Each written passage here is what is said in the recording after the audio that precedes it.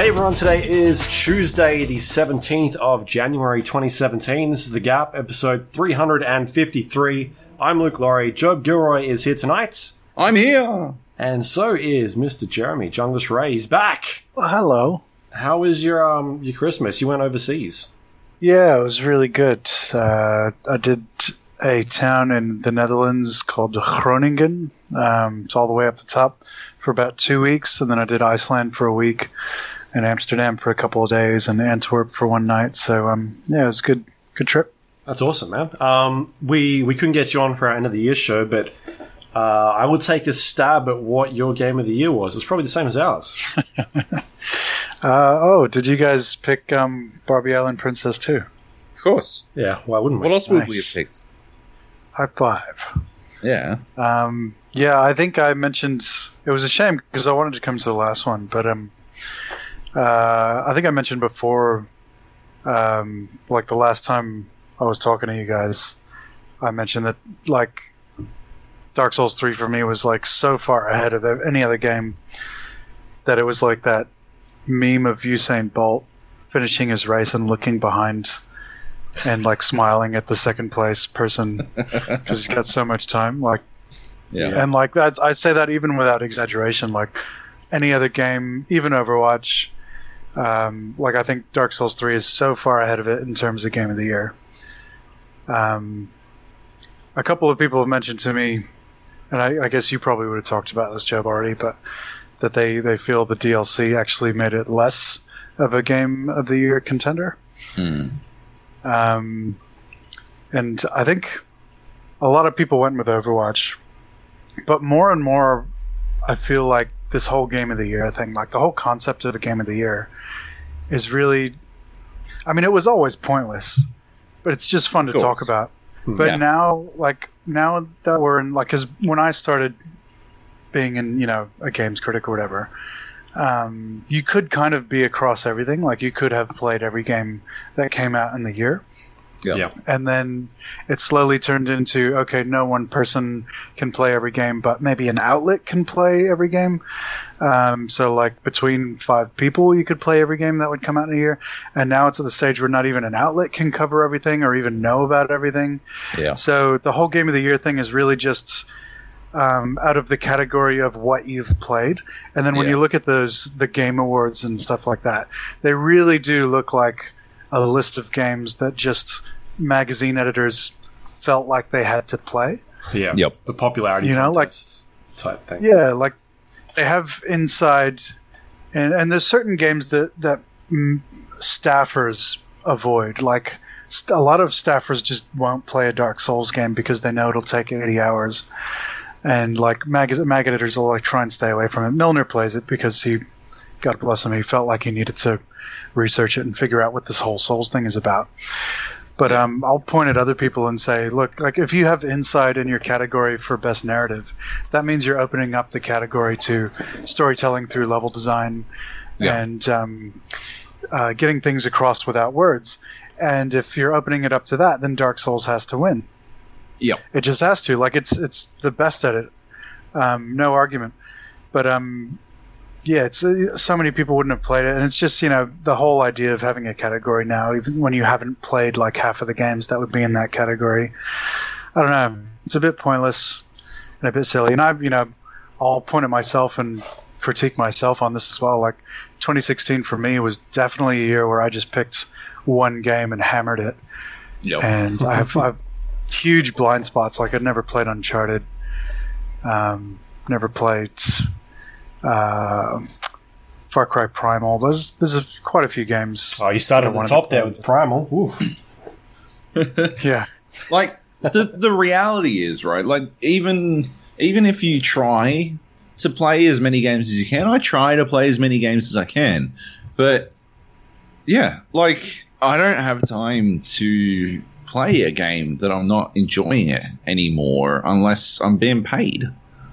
Like, unless that's right. An editor is paying me to play this game that I don't like, so that I can then criticize it. I just don't have it. Like, I don't have the time to finish Uncharted if I get a third of the way into it and I fucking hate it. Or I guess I didn't even necessarily fucking hate it. I just hated the way they were doing certain things, the way they were like refusing to like move on from certain ideas while just sort of blatantly fan servicing all over the fucking place. I don't know.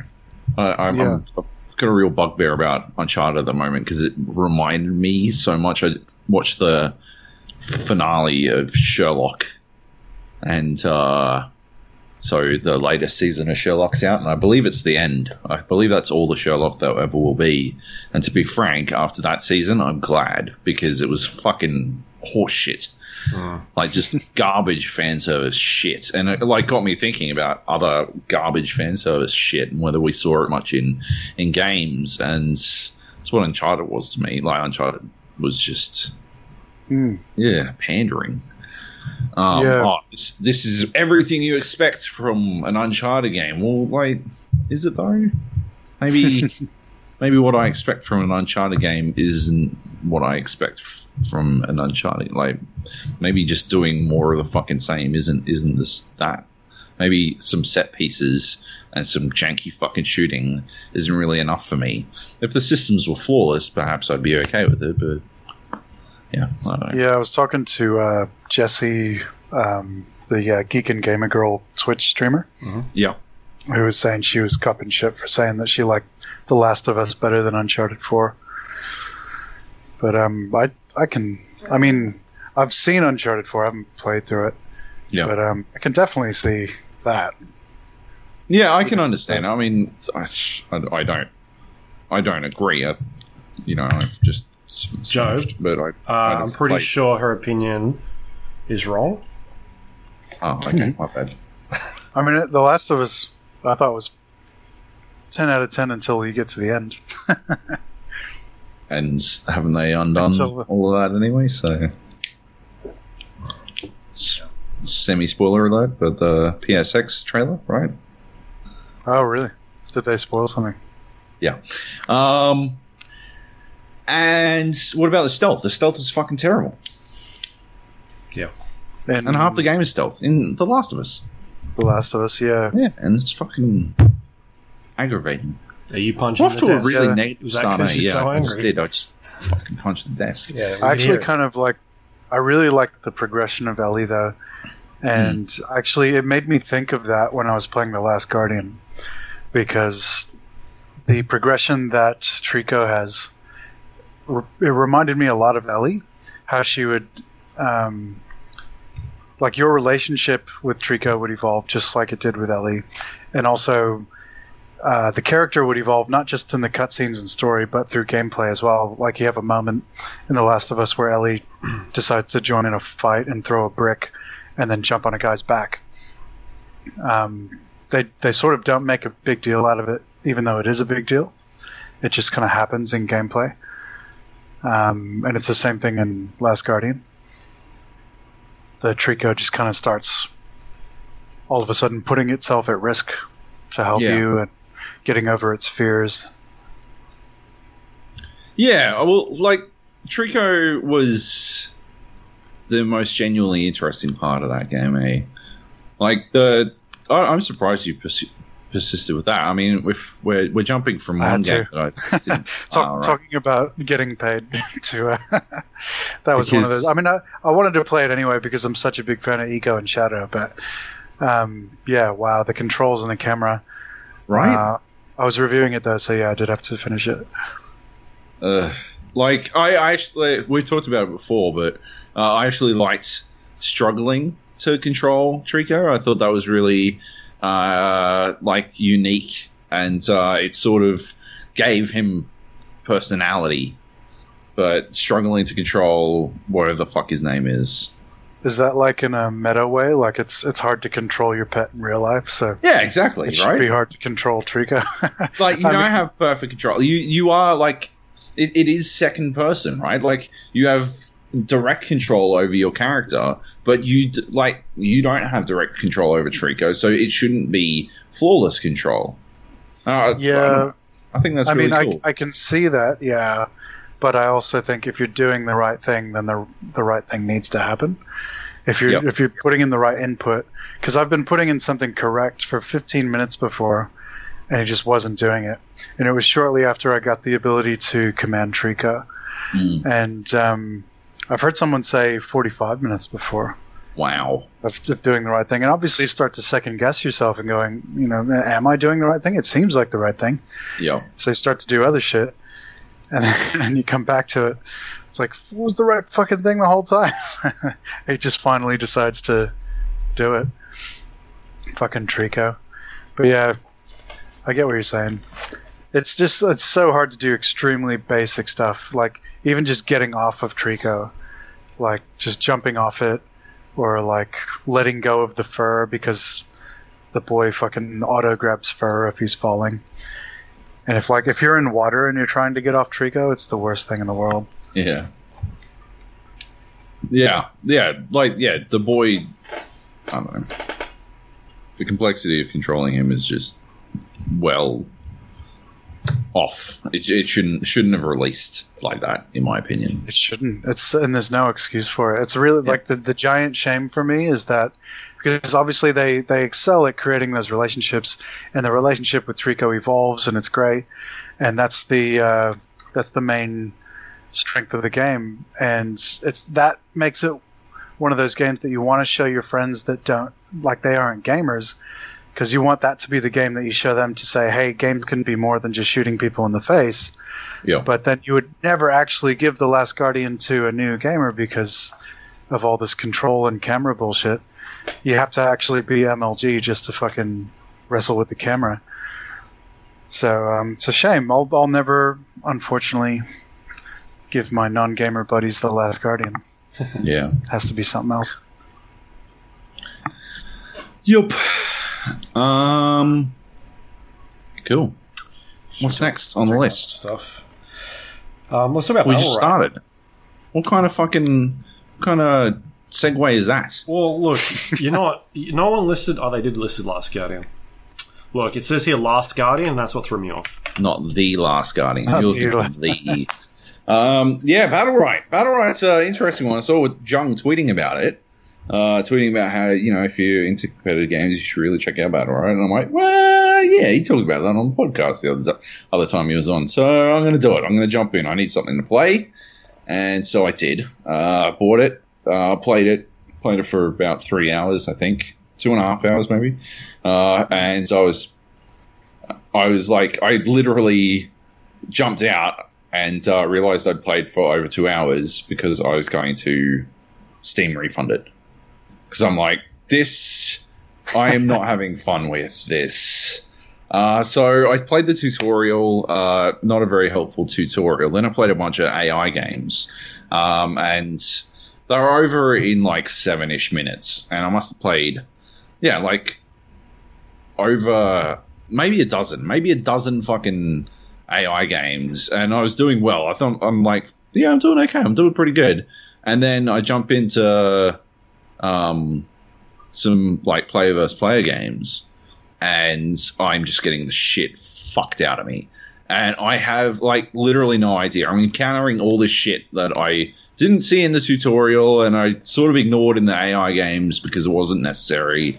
And so I'm like, what the fuck is going on here? I'm getting fucking blasted here. And like my teammates are like either extremely patient or straight up fucking not happy with me. I turned on chat, I turned off chat, and I'm like, yeah, fuck this game. I don't have time in my life for this shit. Like, how the fuck am I supposed to do this? So I'm like, I'm over 2 hours, so I own it now.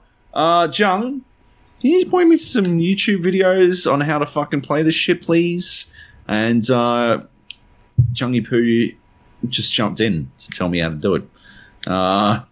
Jumped into the game, and I'll tell you what, like we were playing 2v2s while I was learning how to play. Yeah. And to Jung's credit, like Jung playing 2v2s with Jung must be like if you were to play 2v2 basketball and Shaq is on your team, and Shaq is good enough at playing that not only can you like win, but he can make you feel like you're actually contributing, even though you're not really doing shit. And well, I hope that I was support. Yeah, so Jung's running around as a support, and he's healing me and keeping me alive as best as he can, even though I'm like actively dodging out of his heals a lot of the time. I didn't realize until later that I was doing this, but yeah, I'm like jumping away from his fucking heals, and I'm like doing all kinds of dumb shit, and I've like genuinely no idea, because basically the problem with Battlerite is that you need a fucking Jung on your side to tell you how to fucking play, because the tutorials and the AI is awful, and this tutorial doesn't tell you fucking shit. It tells you the basics. It tells you what Q button does and what the E button does. That's not helpful. First of all, it's not helpful because it's only one character specific. It never tells you what a fucking counter is. It never tells you what the big ball in the middle is, or whether or not it's important. It doesn't tell you all this kind of shit. So when you get into the AI games, you're basically like, well, I know how to press fucking WASD, Q, W, E, fucking R, and F, and my mouse button, and whatever, so fucking I'll do that. And you do that. The AI is dumb as balls, so it'll just fucking beeline straight at you. And because of that, you, like, rip the AI to shreds. And then, yeah, it's it. That's it. You're done. You're like, okay, well, I think I've got this now. I guess I roll on in. I try to manage my cooldowns and shit, and it's basically a MOBA, I guess. And then you jump into a fucking 2v2 game against humans, and you are, yes, it's like you've spent all that time learning how to swim, and then they push you off a fucking cliff, and they expect you to fly, and you're like, I don't think I'm ready for this. So yeah, you need a Jung. It's still early access. Your own pocket Jung. Yeah, in the absence of a proper tutorial, I don't know why they don't just link to one of the community tutorials. Right. Because there's quite a few that are passable. Yeah. Or even just like they could spend $2,000 and get like a small time video producer like me. To just make a video, and it would explain all that shit. Like the orbs in the middle are quite important, especially if you're in a clutch situation, because like if you're doing 2v2s and your teammate dies and you're 1v2, if you secure the orb, or maybe like they start attacking the orb and you steal it, you actually get double the health and energy. Because the health and energy is split between the team. Split, all right. So, like, it's super important for clutches. Yeah. And some characters are really good at it, like Taya. But, they should sort that out. I actually really like where their priorities are at, because they made a public decision, which is what I was saying on Twitter, to focus on design first. Yeah. And it was just literally almost like with religious fucking fundamentalists, like like not deviating at all. Like we're going to be design, gameplay, and we're going to make nothing else. Absolutely nothing else. No quality of life shit. No quality of life. No features. No, not even like a matchmaking system, or even that type of stuff, which is crucial for a competitive game. Yeah. Like a ladder system. So the ladder system they've got at the moment is the second version of the ladder system. The last one was even shitter. All right. And but I kind of like it, and even like the graphics and stuff. Like I'm not a big fan of the art. I think the art direction is pretty shit. And like it's functional in that it lets you know what the area of effect is on an ability. But like a lot of the cosmetic stuff that they've got is like I don't want to spend money on that. Like and like the outfits and stuff and the progression systems are not there. But yeah, having said all that, I'm really cool with the fact that they just got their design and their gameplay down first. And now it's just a really fucking fun game to play. And they're going to start adding the meat around that as they go along, and I think they've got about 6 months left to do that. But for me, that's fine. Like, this is all I need. Like, I don't need it to look amazing. I don't need progression systems. I just need a kick-ass game, and now that it would be nice if they keep improving the matchmaking and the ladder system and stuff like that. But speaking of fucking games that like you don't have time to play unless you're being paid for it, like this is actually costing me money, this game, because like it's impacting on other work. Because I just want to play so much fucking Battlerite. It's insane. I'm loving it. I could write like a massive list of things that I love about Battlerite. And like the different characters and stuff, and obviously to me it's all new because like, it's a lot of the ideas come from Bloodline champions. Yeah. And a lot of the champions are sort of refined versions of those champions. So to other people like in Europe and stuff, like it's been a slower progression, but to me it's just like fucking amazing. Like all these really great design ideas in this little game. So I'm loving it. Fucking loving me some Battlerite. Yeah, I began to really enjoy it as well, and but it wasn't until I was taught how to fucking play it, or I understood how to play it. It was really, what's really surprising to me is how important the philosophical shift to thinking about it like a fighting game is, as opposed to a MOBA, because if you play it like a MOBA, it doesn't really work on that level. That's just not how it plays, and you need to instead, obviously it's got MOBA elements, but the functional way to play it is much more like a fighting game. And I've never been particularly good at fighting games, but that's more because I have to, it's like if you were unable to touch type. For me, my problems with fighting games are often like I'm unable to touch type, and I have to actively think about doing combos. I have to actively think about doing moves and shit like that, which means I'm unable to think about the strategy of the game. And so as a result, like the way the Battlerite changes that is that it allows me, because it's all very simplistic. Well, not simplistic, it's simplified, rather. Because it's all simplified down to these same buttons all the time, I'm able to instead think about the tactical element. So it's like a fighting game I can actually fucking play. There was another game there was another fighting game, I can't remember what it is right now, but it sort of kept all... Sorry? Dive Kick? Dive Kick. Yeah, it kept all the...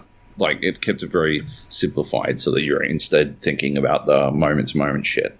Once you sort of shift that mindset, once you understand what you're supposed to be fucking doing, it's a really, really compelling fucking experience. I mean, you got to leave you earned it. Which is fucking depressing, but... Exactly. Turn off the chat. It's really fucking toxic. Like I was saying that since the start. It's one of those. It's in that sense it very much is a MOBA. It's like you want to leave chat on because you want to strategize with your teammates, but you also really want to turn chat off.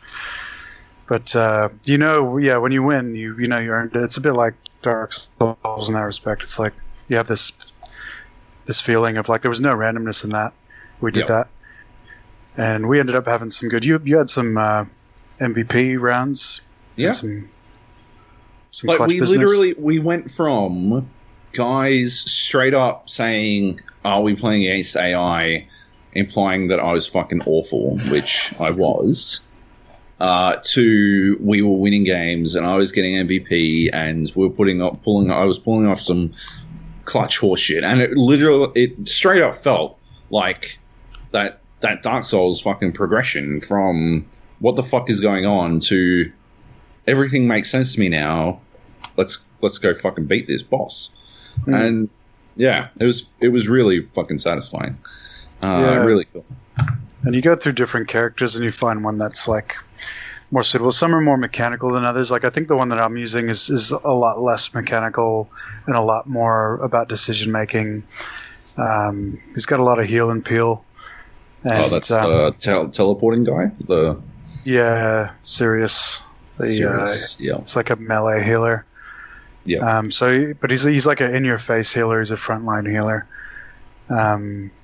But some other characters like Freya are so like the skill ceiling is amazingly high, and like I don't even think anyone has reached it yet. Like even the pros and stuff, and it's when you have like someone like that, the skill ceiling so high and her animations are so cool. She's just made for a highlight reel. So like whenever you see someone clutch with a Freya, it looks amazing, and you just want to do it. So I was playing Freya for ages, and it's so much fun. It's like a different game. Playing a different character is like playing a different game. There's some that have, they're more focused on bullets and stuff like that, and more focused on energy management, and some are hit and go, or hit and run.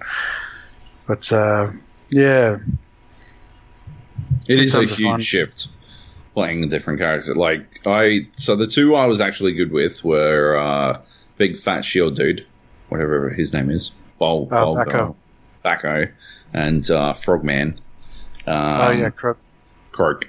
Those were the two I was actually good with, and Croak is the one I queue with when you're not around. To play. I queue as him to play because I'm actually able to get away with some shit, especially when he's got this ultimate ability where he like swoops through, and anyone, like if they're close enough, if they're in a line where he swoops, they'll both get hit by the ultimate, and it's sort of like a delayed effect attack. And the real key to it is like activating it when they have cooldowns on their ability to jump. And it feels so good.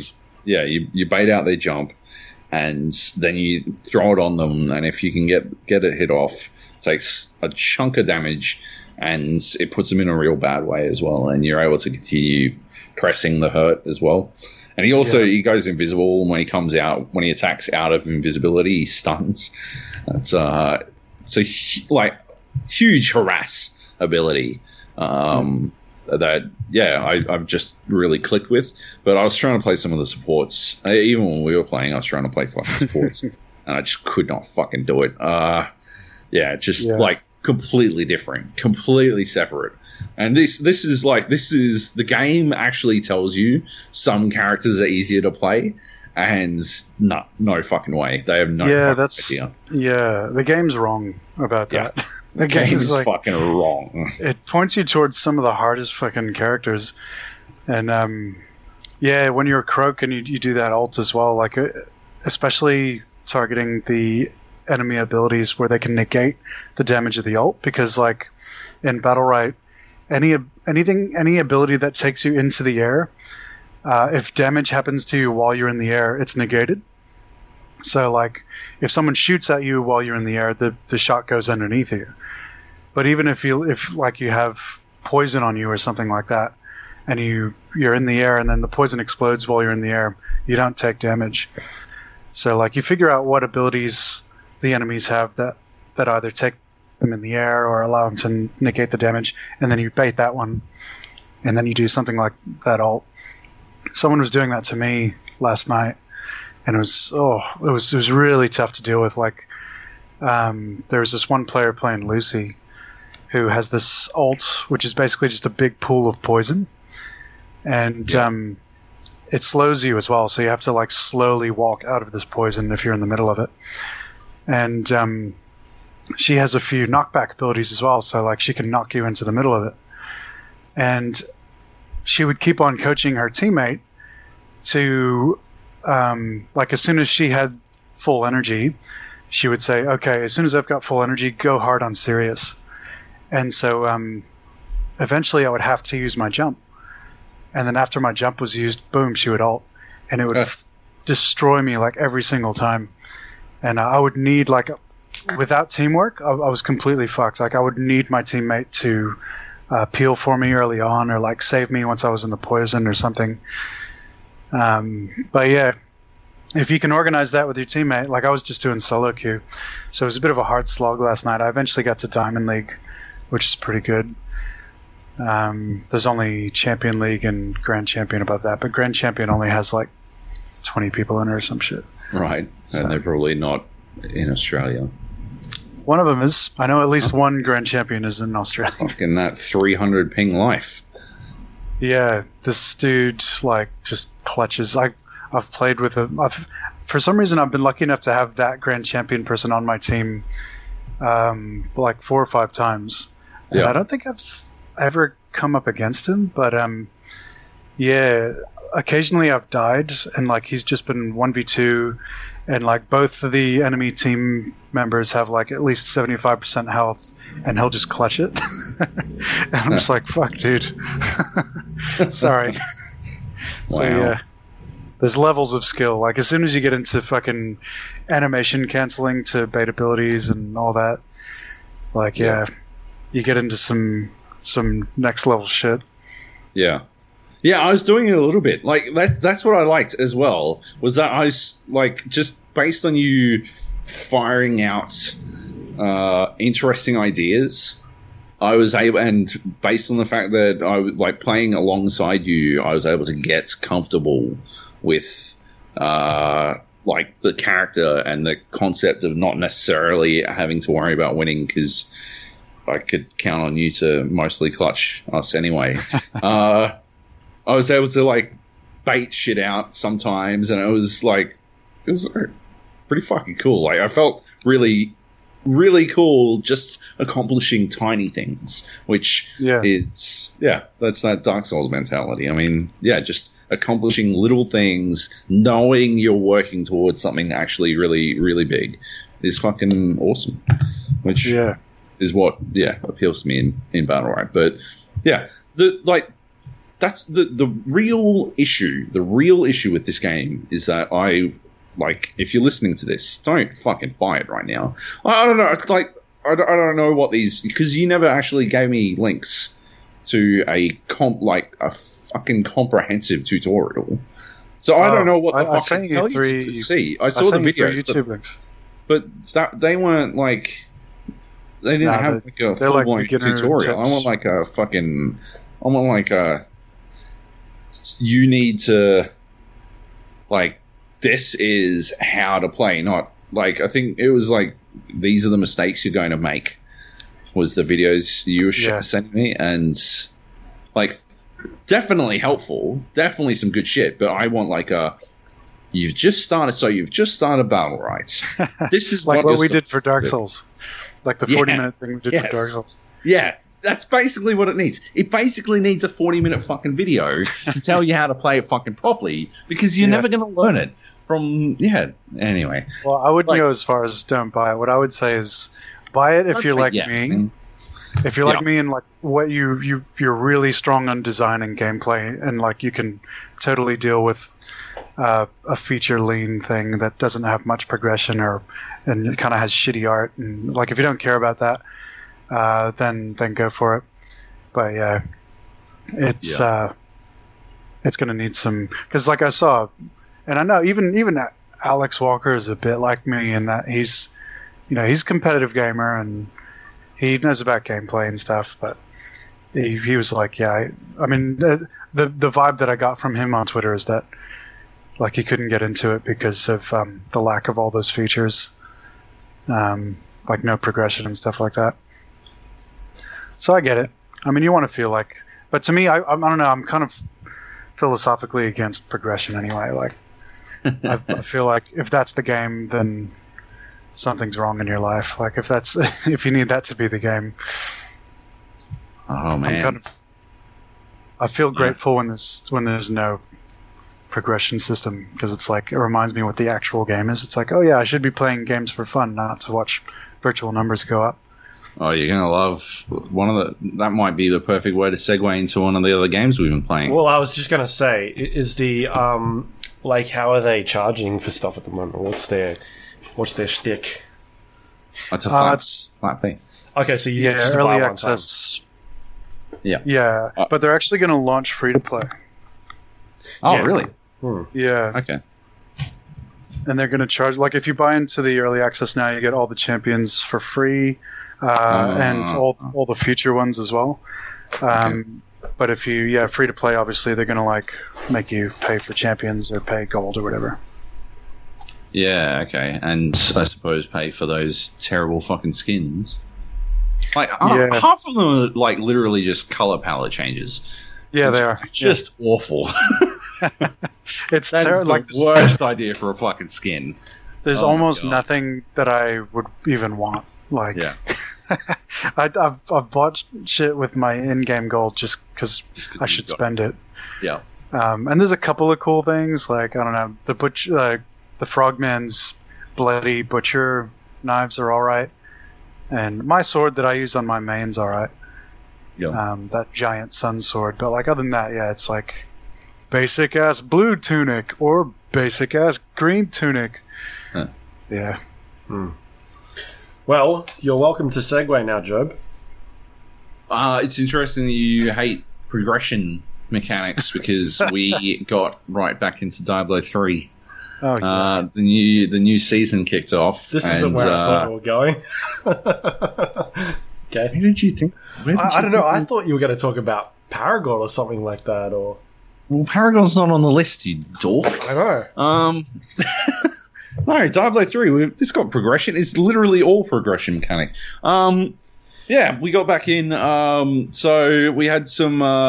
We had Racedy on the GAP Discord, pimping the fact that they started a new season to celebrate the 20th anniversary of Diablo 1, and there's also like a Diablo 1 level in Diablo 3 now, and it's hilarious. It's like all the graphics are all fucked and like old school and shit, and you like head down. It's literally Diablo 1 inside of Diablo 3, and it's like it's probably shorter than some dungeons in Diablo 3, but yeah, it's so we jumped in to check out what was going on, and yeah, I actually, I mean, so I guess we got to go into the concept of the progression mechanic as a gameplay feature, because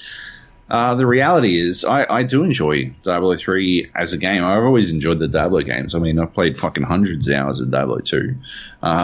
Although a lot of that, like a significant portion of it was PvP. And I think that's actually, like, I actually semi-consider Battlerite how I would like Diablo PvP to be. That would be the dream, man. That'd be fucking amazing. Because you say you go. Yeah. If I think a lot of people would be happy if you would marry the progression of Diablo with the combat of Battlerite. Yeah, right. And yeah, I mean, it'd unbalance it. It'd be a fucking nightmare to balance, at least. But yeah, like that's sort of, I don't know. I think it'd be really. Diablo 3 should have had PvP, to be honest, and it's a real shame that it never did. And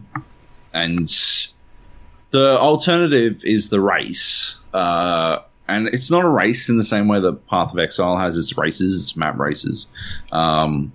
It's a race to, like, you know, the highest possible greater rift level, and that means starting early.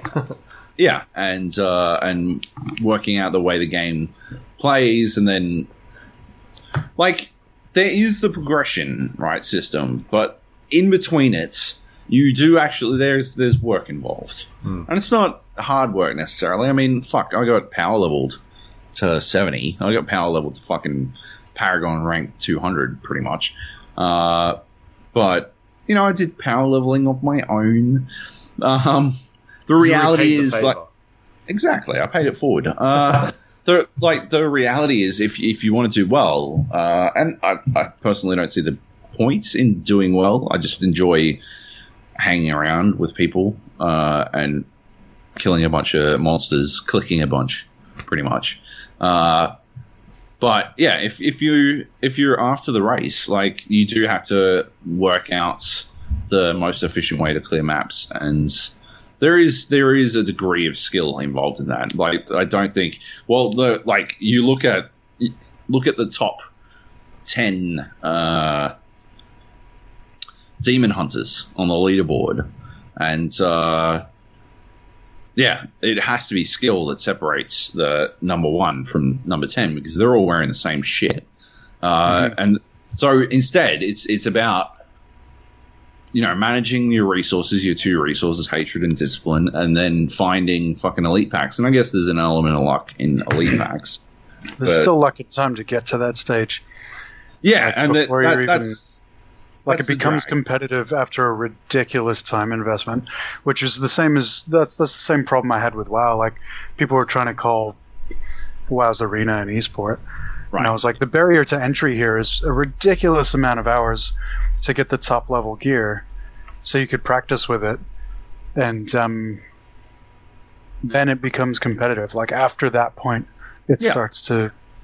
Like, but that's not acceptable. Like, I don't disagree with that, but Diablo, I don't think it takes that much time to get to that point in Diablo 3 anymore. I mean, it has gotten to a point where it is a carefully refined art. Like watching Raced and his clanmates go through a greater rift, and the only problem is you have to actually follow them.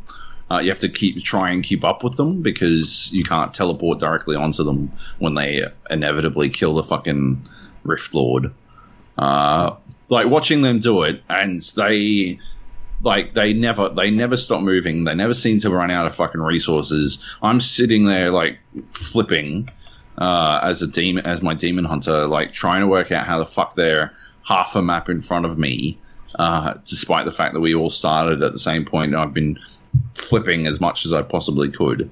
And on top of that, they're stopping and killing elite packs that would one-shot me if they looked at me funny. Like the minions, sometimes they'll skip. They'll accidentally miss a couple of minions in their haste to fucking move throughout the map, and a minion will be left behind, and it will jail, and I'm dead. I'm definitely dead. If it's got jail or wall, I'm a dead man. And so I'm like, I can't even fucking kill the minions. They killed everything there, and they're still moving forward. Obviously, the problem is, like, the key problem is that my gear is fucking garbage. But on top of that, they also know the most efficient ways to farm gear, to get that shit. And so there is a large wealth of knowledge involved, a knowledge base involved in how they play the game. And so to that extent, it isn't a massive, like, obviously there had to be a massive time investment for them to get that knowledge, but I don't think it's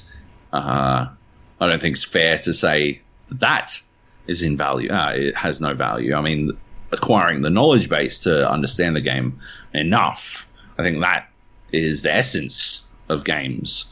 But it's a massive time period which serves as a barrier between the player and the section of the game that is competitive, and even that section we're talking about gearing up though. Like that's talking about gearing up, right? But I'm saying that they have reduced that time period to something quite small. But I guess, and they even they had to figure out how to make a game within a game.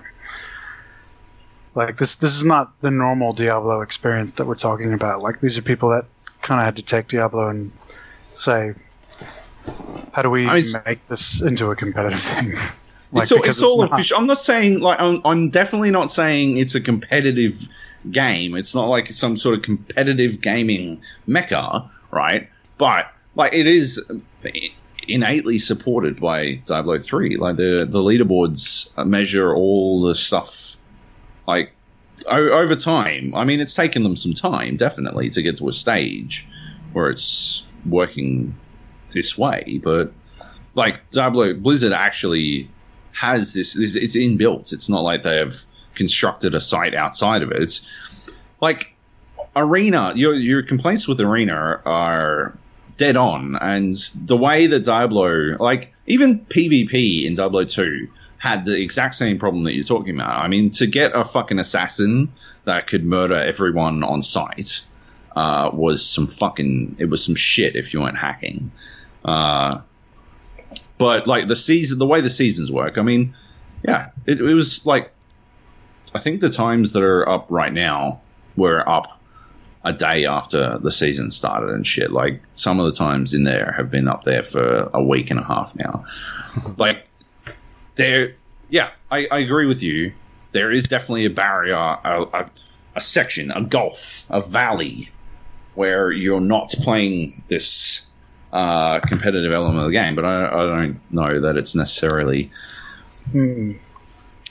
I see your point anymore. Like, it's been reduced. Yeah. I guess, like, because I've played it when it came out, but I haven't, like, basically anything beyond the first update to Diablo 3, I've only heard from you guys about what it's like. But yeah, I guess the question is, like, the broader question when talking about games like this is, are you crossing a gulf of skill or are you crossing a gulf of bullshit? Yeah, and in this case, I guess it's a little bit of both. But to be clear, to be 100% clear, I am wallowing in the gulf, in the valley. I am just fucking, if the fucking valley is a bunch of pig shit, then I'm just slopping about in it. And I have no intentions of getting out on the other side of that fucking hill. There's no way I ever get into the competitive element of this game. I'm just there to get some shiny shit and hang out with friends in a vaguely gothic setting, where maybe I can shoot some fucking super lasers, but I'm not even a wizard. I couldn't go wizard because everyone else went wizard, so... I didn't realize everyone went wizard, so... It's horseshit. You'll have to go Heroes of the Storm and play Li Ming. Is she all lasers now? She's all about lasers. She's the Diablo wizard in Heroes of the Storm. Oh, awesome. Yeah. Teleport and lasers. That's all you need, really. Yeah, teleports, lasers, magic missiles. I used to delete people with her when she first came out, because you know how every hero that comes out, like, straight away they're OP? Yeah. Yeah. People were getting one-shotted. Because she had this orb that she would fire. Like, she would have this ability. It was like 3 magic missiles going to a point, and the point would be wherever your mouse cursor was. And then you could up the magic missiles from 3 to 5. And then you could make it so that if all the magic missiles hit the same target, it would do extra damage. And then she would fire this orb that would pull people. If it hits someone, it would pull people to the center of the orb.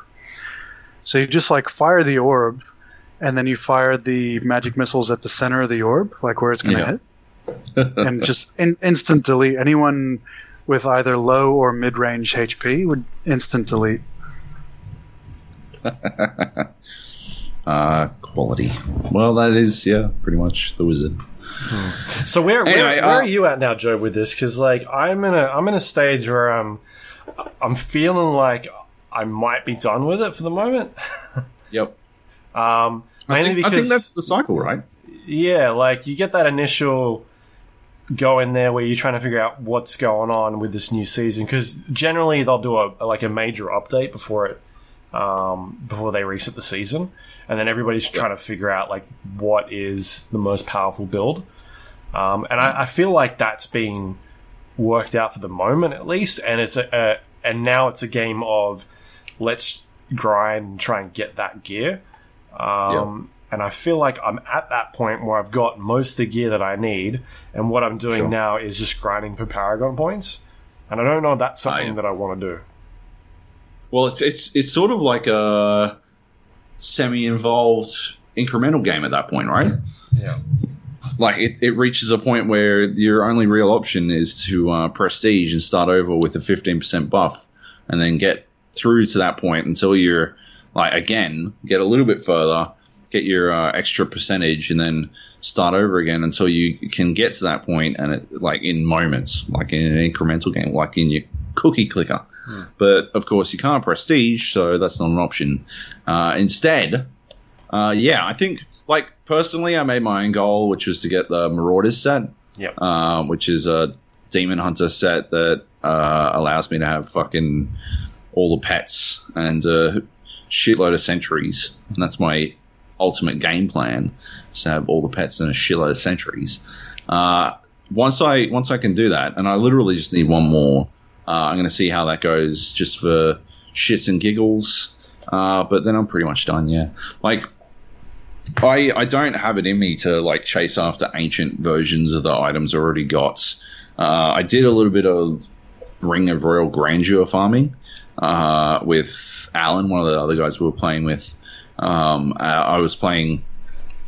He like desperately wanted it so he could rejig his character, and we were doing Act 1 farming, because if you do the Act 1 bounties, you get the cache, and the ring apparently drops from that cache, and that cache alone. It's the only way to get it. You mean the amulet? First, no, the ring. Oh, don't do this. It's just a joke. It's an inside joke. Inside joke. The inside joke is that we told Luke to buy a fucking amulet with these mats that we went and got, and then he bought a fucking ring with it, and he complained endlessly about how he bought the wrong thing, and apparently it was our fault. But anyway, the first farm, the first attempt we did, I got the ring. And then the second one, I got the ring again. And then the third, I got the ring again. And Alan was not getting the ring at all. And he was getting angrier and angrier and angrier. And I was getting, like, each time I was getting better stats on it as well. And, yeah, fourth time, another ring. Fifth time, I did not get the ring, which was disappointing to me, to be frank. But I think it took him over 10 attempts to get this fucking ring once, which is, to be honest, pretty magical to me. But he's got fucking everything else. He's gotten everything else he's wanted. So yeah, I don't know. I'm pretty much done with it. It is like, I don't know. I like the idea of jumping in at the season and jumping out when you're finished with it. It's cool. In saying that we're done with it, we played like 20 hours over the weekend. Yeah, like it's not like we didn't. We played for a couple of hours. Like, yeah, it's all right. Like, we were on this motherfucker for the weekends. Like, we would get up, we'd play all day, go to bed, and get up again, play all day, and got other people involved. Like, it was just this cycle. So, ew, yeah, it's good. It's really good, and I hope this is leading up to another Diablo this year. I feel like the seasons have been. All the improvements that they've made to Diablo, what are they up to now? Version 2? Diablo 3 version 2? I think it's been fantastic. Like, everything they've done from the point of revamping that entire game to this point, it's awesome. All the additions, the adventure mode, the seasons, all that stuff has, like, given it longevity. And then even removing shit that wasn't necessary, like the auction house was one of the biggest mistakes they did in the initial game, because it removed the whole point of it, which is to find loot. Having a loot fighting game where you could just go buy all that stuff didn't make any sense at all. So at least they've learned from their mistakes, and I think by taking a step back, seeing what works, and having a lot more focus on the past 2 years of like what the community wants and what works and what doesn't, they'll look at the next Diablo game, and I hope they really nail it and they do something that's really good. Because the last 3 games, like Joab said, I played a lot of Diablo 1 and 2.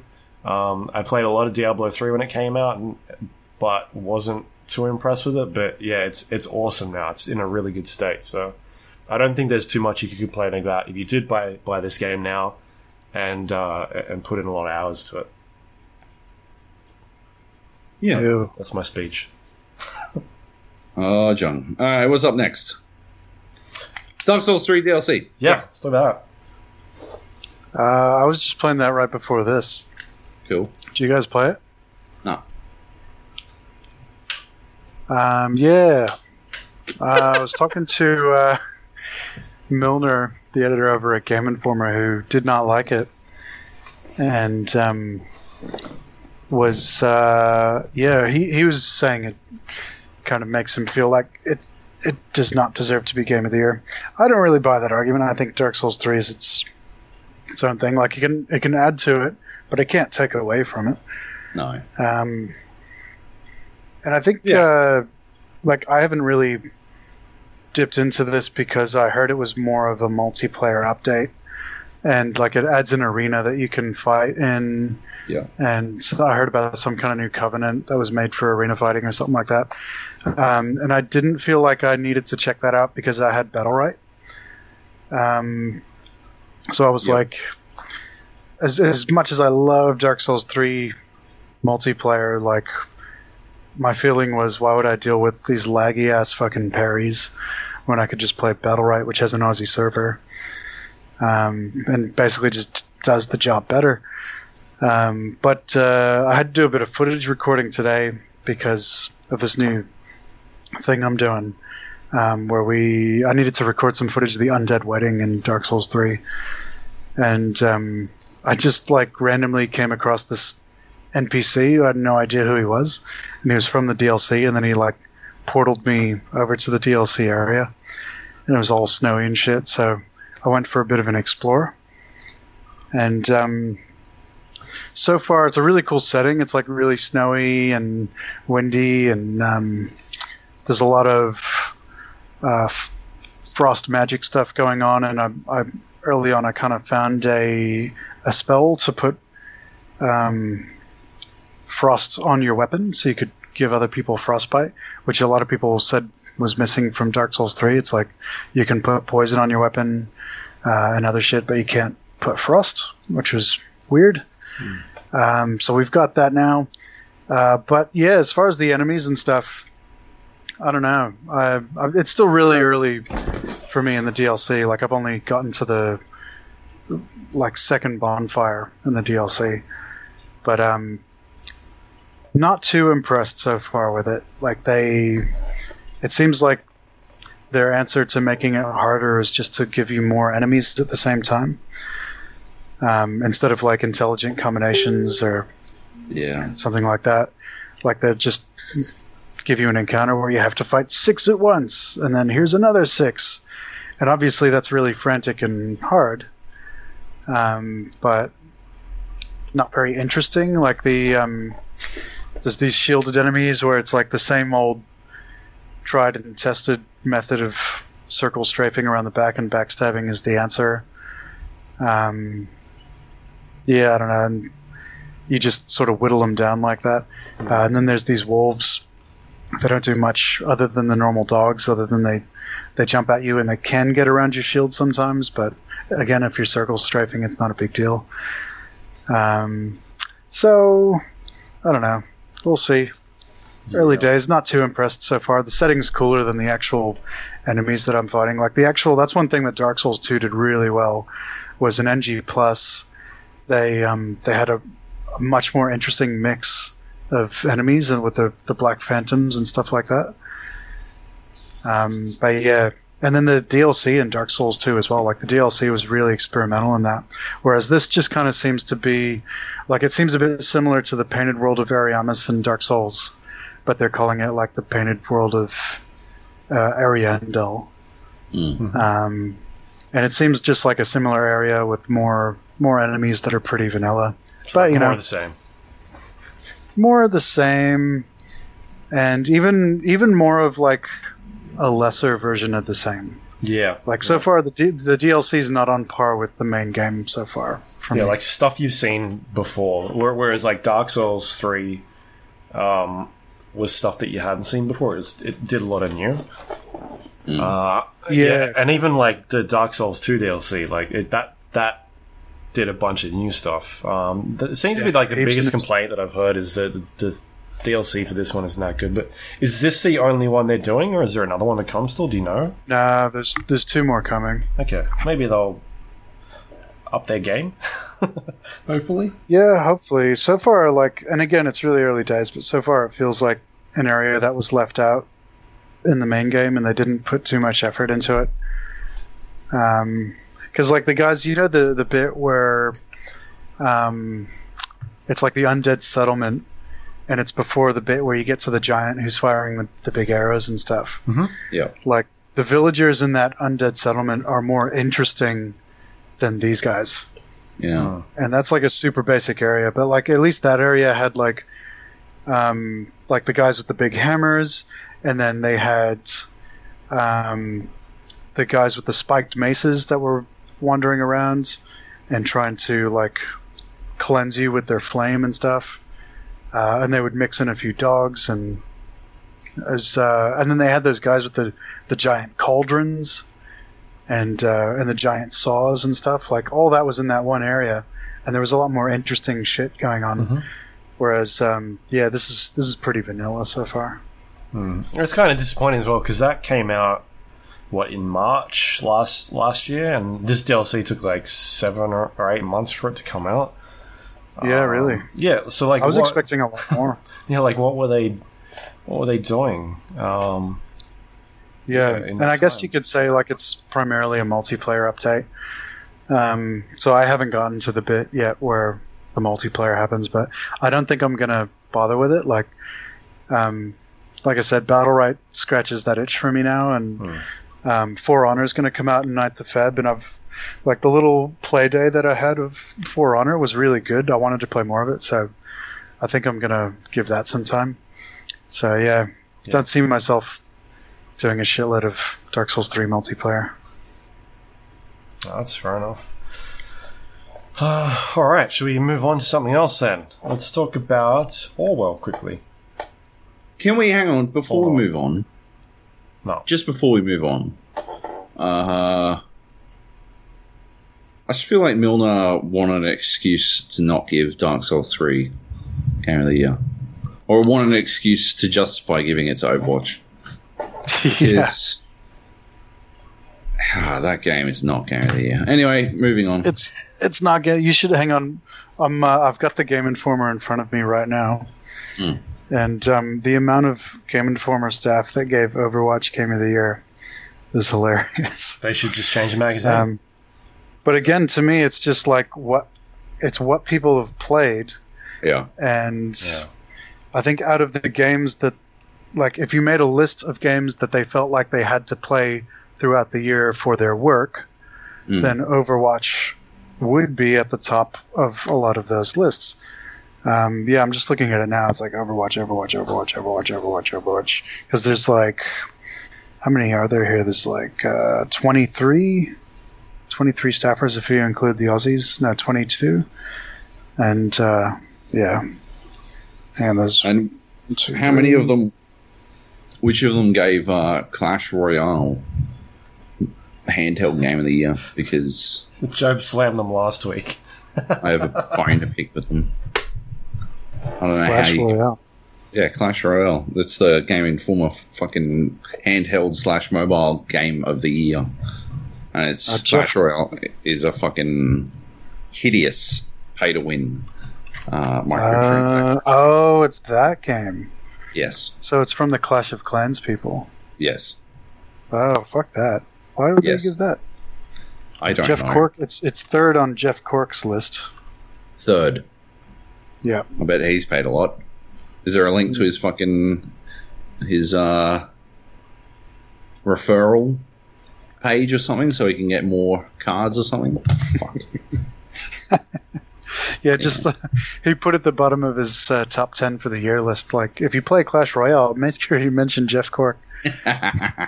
type in this code. Type in this code for a free card. Not a pyramid scheme.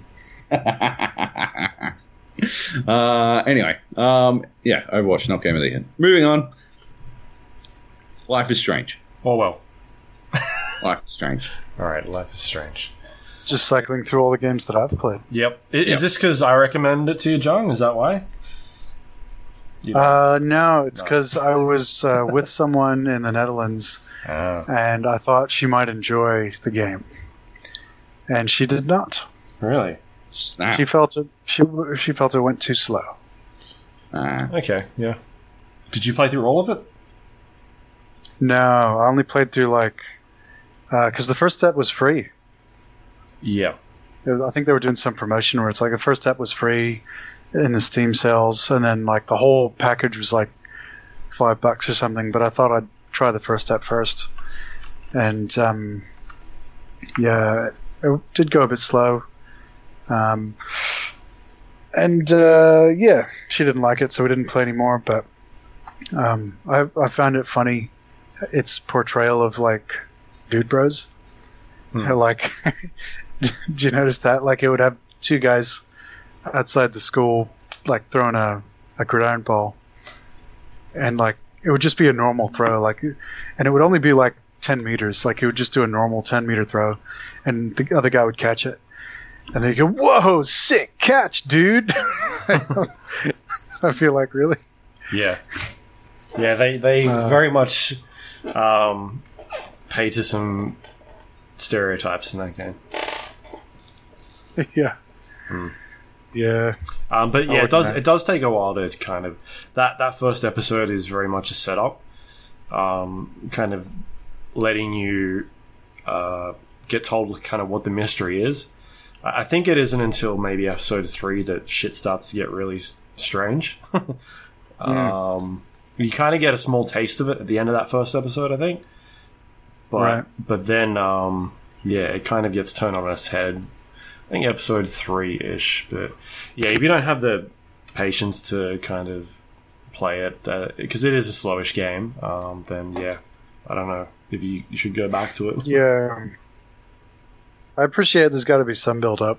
I was getting a bit like, because the stuff that I was doing was, high school dramas, like, so-and-so said she cheated on so-and-so, and then I got into the chick's computer and printed out an email that said she was lying to make up rumors, blah, blah, blah, and I'm like, I don't care about this shit. Yeah. But, did you ever play Until Dawn? You did, right? Because I thought it was on your top 5. Oh, okay, it wasn't on your top 5. It must be on Job's top 5. Yep. Never played it. Maybe. Yeah, that's one you should get around to some stage. That was really good. Yeah, right. It was actually. That's an adventure game that's a bit more fast-paced, I would think. It's got what's-his-face from Mr. Robot in it. Hayden Panettiere. Oh, yeah, and it's got her in it, but yeah. Cheekbones. Yeah. Eyes and cheekbones. All right, Orwell. That's a different type of adventure game. Yeah, one where you're sitting at your computer clicking the whole time. You go on an adventure through the internet. Social media. I reviewed this one. Yeah, this one was for Game Informer, but I was interested in it just from a NSA conspiracy theorist point of view, even though it's not a conspiracy or a theory that happened. But it's I thought, did you either of you play it or? Yeah, I played the first 2 chapters. I played. Sorry, you did say. Yeah. I felt like by the end of it, I was quite enjoying it. When you play the first sort of chapter, because they released that demo, which was only the first chapter, and then like I felt at the end of that you'd be dealing with different missions every chapter. Like you'd have different suspects and different cases, but it is all kind of the same case all the way through.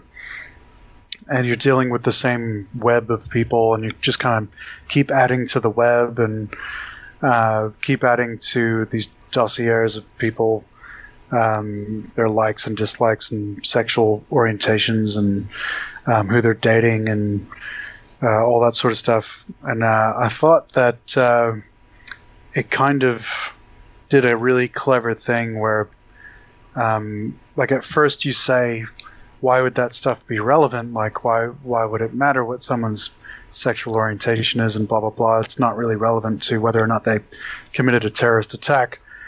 But then I think they kind of muddy the waters a fair bit by making someone date her lawyer.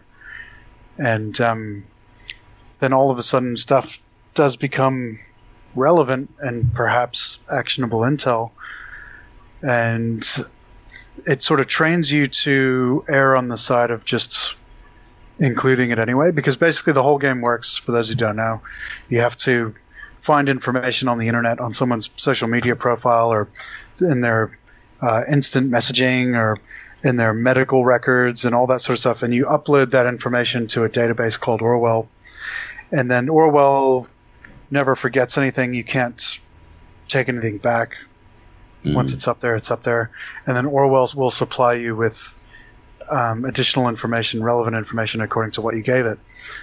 And you have to be careful because, like, if someone says, like, if someone posts on their friend's social media page, "You're torturing me," like, you shouldn't upload that because then it'll think there's actual torture going on.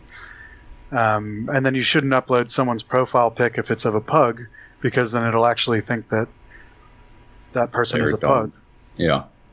So you have to be a bit careful. But then, like, as far as other information, like, at first I thought they were just populating the internet just to make it feel populated, just because the internet should have a lot of information on it. But then you find yourself just like, oh, it might be relevant. You never know. You never know. And that's actually training you in a very real policy that the NSA had, or the real motto that the NSA had, which was, I forget the exact motto, but it was something like, collect it all, sniff it all, collect it all, exploit it all, know it all, exploit it all, or something like that. Which is basically saying, like, collect absolutely everything, worry about it later. Even if trying to find actionable intel is like trying to find a needle in a haystack, they just collect, get everything, regardless of whether it's a U.S. citizen or what kind of communication it is. And then you worry about the warrant stuff later. And a vast majority of those warrants get approved anyway. But yeah, so I thought that was pretty clever that it was training you in that. And by the end of it, you kind of like at the very start of the game, you're like, hang on, I'm going through someone's medical records. This is kind of a big deal, and it's an invasion of privacy. And by the end of it, you're like, it's so blasé because through repetition, it's just made it normal. And, you know, maybe that's how someone would feel if they were an NSA analyst. Yeah. Not to mention the sort of inherent brainwashing that goes along with wanting to believe the company you're working for is a good thing, and being around other people who have a certain point of view. You know, that happens just being in a group of people. You will gravitate towards their beliefs and stuff. So there's all that other stuff to add into it as well, in addition to the sort of mechanical stuff that Orwell trains you in. So yeah, I found that very interesting. I thought, as a serious game, I'm counting it in the serious game category. It's like one of the few serious games that's fun to play, but also has a point. So I thought it did a really good job with that. Yeah. I think I ended up... I think the whole not being able to take shit back grated on me too much eventually, because it just wound up instead. I guess I like your take on it, but my own personal take on it was that I was just clicking through trying to find what I thought the game would think was the correct answer. I think at some point I was divorced from the notion of attempting to hunt down this terrorist attacker and started playing a game and attempting to find the right links. And so that's why I never really went back to it. I could go finish it. I've got it all on my Steam, but yeah, I never wound up ending it because I felt like it didn't really tie the gameplay and the story together in a way that I thought was compelling enough, I guess. Yeah, it's an interesting challenge for them, I think, because obviously a game like this, a lot of the fun has to come from story. But then they have to... Then they're presented with this challenge of, like, in order to make the story interesting, they kind of have to drip feed you the story, which is very different to what being an NSA analyst would actually be. Like, they can't really just present you with the job of NSA analyst, because what that is just instantly having a whole bunch of shit that you have to search through. So instead, Orwell, it kind of drip feeds you the story by giving you one instant message chat to monitor, and then it'll give you another email after that, and then it'll give you a news report after that, and it goes from thing to thing. And it never really gives you more than 3 things to do at once. Yeah. Which is interesting. Yeah, it's definitely I stopped interesting. after the first one only because it just felt too handholdy, or it didn't feel like I could make mistakes in it. I wasn't investigating anything. I was just clicking one link to the next. So I'll probably get back to it some stage. Like I think Joab said the next one doesn't really do this like much different. It's still pretty handholdy. It was. I didn't find it. I still felt it was pretty channeled, rather. Yeah, I would say it stays channeled the whole way through. Like, probably never more than like 3 or 4 different pages to look at in terms of like gathering information. Like, you'll get to a stage where there's one piece of information that you need, and like there's never really any more than 3 or 4 places to look for that. Yeah. There's still obviously like a backlog of all the previous places that you looked at. So in that sense, there's a whole bunch to look at. But you wouldn't really go and look at that old stuff. There's like really realistically like 3 or 4 new things that you would be looking for that information in. And then you find it. So it stays channeled. But the story does do stuff later on. I'll say that. Like, the story does do some cool stuff. Mm-hmm.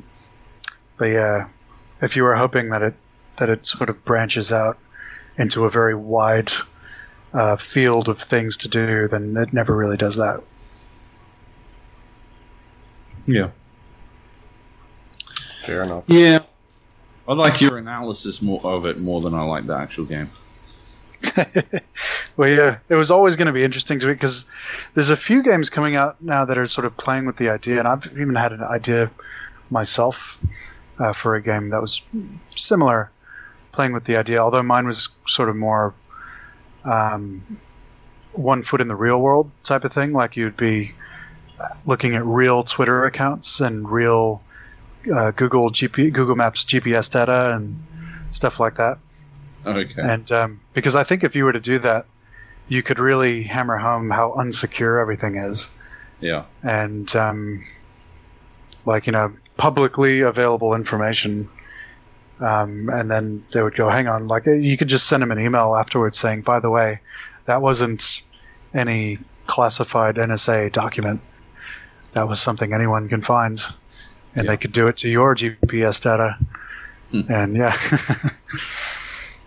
I think that would sort of like hammer it home to some people. Yeah. What do we got next? Deadbolt. I just wanted to talk about Deadbolt. I've been playing it a bit more. Deadbolt is a game similar to Gunpoint's Jung, but you play death and you're killing undead. You're taking the undead back to hell, I guess. But I've been playing it a bit more, and it's got this one like song from the soundtrack. I think the soundtrack was made by the dude who did Risk of Rain soundtrack. And it's pretty good. Sometimes it's a bit dull, but there's this one song in some of the levels that I've had to do a lot of. It reminds me of... you guys ever heard that The Truth by Handsome Boy Modeling School? I'm sure... I guarantee you'd recognize the loop. Don't know the name they use, because it's used... Like, what is it? The Truth by Handsome Boy Modeling School. All right. It's like old school hip hop. Nice. It sounds so fucking similar to that, and it's been driving me bananas. Like, you're like hanging out in these clubs, and they're playing like a song very similar to that. And I just wanted to point that out. I don't know. I know where you got the idea for that guy who did the soundtrack for Risk of Rain and Deadbolt, because it's very, very obvious. Anyway, that's all I got. Diluvion. Yeah. What's this? Diluvion is a underwater. Hang on. I just had like this shocking, scary moment where I'm like, hang on, am I actually allowed to talk about this game? No, never mind. Diluvion is a game. It's a game that you can't talk about. It's a game that I can't talk about. My bad. My mistake. What do we got? Sniper Elite 4? We can talk about Sniper Elite 4. We can. Go. You played it today, right? I did. Jung, have you played this at all? No, not at all. Did you play any of the previous ones? No. No. Okay, so for anybody, I didn't play any of the previous ones until I played this one. Anybody doesn't know, you were a sniper in the World War Two. World War II. And you shoot people with your gun. It's not like a Call of Duty style kind of game. It's very stealthy. And the idea is to try and get vantage points and take people out without causing too many alarms, and then working your way through the maps and different objectives that you've got. This one in particular, we played the first level, which is set on a secluded island in Italy, and there is a general on this island that you need to kill, and a bunch of his officers are also there as objectives as well. Now, the first 2 minutes of this game is a lot of tutorial. The first level, the basics of like stealth, combat, managing your inventory. What else was there? Yeah, about it. Basic sort of shit. And then it kind of just opens up into this giant area where you're tasked with doing all these objectives, like killing people. And every time you shoot somebody in this game, it goes into like a bullet cam mode where you see the bullet kind of exit your gun, and it zooms off into the distance, and it hits your target and kind of bounces around in the body or shoots out of the body of whoever you've hit. So you can kind of aim at somebody's head, pull the trigger, and this bullet time, you see the bullet like in slow-mo shoot through the target in a super satisfying way. And sometimes if you do it like... You can kind of X-ray as well. Yeah, like an X-ray kind of similar to Mortal Kombat, that type of X-ray stuff.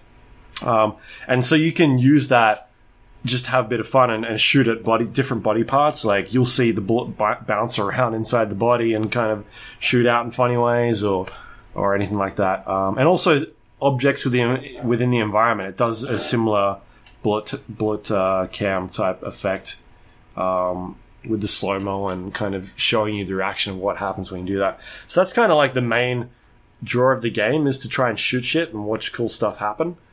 And I think it does it really well. Like, I had a lot of fun playing this game for like what it does. It's pretty much just you sit in one position, shoot a bunch of guys, and then try and move away once they recognize what's going on and find a new area and just kind of progress and stealth your way through this level. I think, Joab, you said you hadn't played a sniper game before. You had with Heath. No, I've played them. I've played them as co-op, right? Yeah, co-op. Yeah, it's really good. It's a lot of fun co-op. This one is a lot like the map is way more wide open compared to the last one. Yeah, it's super wide. It's a huge map, which is awesome. The last one, it was actually a pretty big map, but it was very linear. It's sort of like this long map, but this one is long and wide, and you've got like all these objectives that you need to go. Yeah, that too. A lot of elevation, and you got these objectives all over the place that you got to go to, and it's cool. What was your longest shot? 390. Oh mate, something. Oh mate, terrible. 416. You got lucky. Luck was nothing to do with it. The PR dude, Joel, told me the record was 409 before I started. And so I saw a dude who was about 405 away from me, and I constructed a shot that was longer. I didn't know this was a thing until later on. When it came up at the end screen to tell you.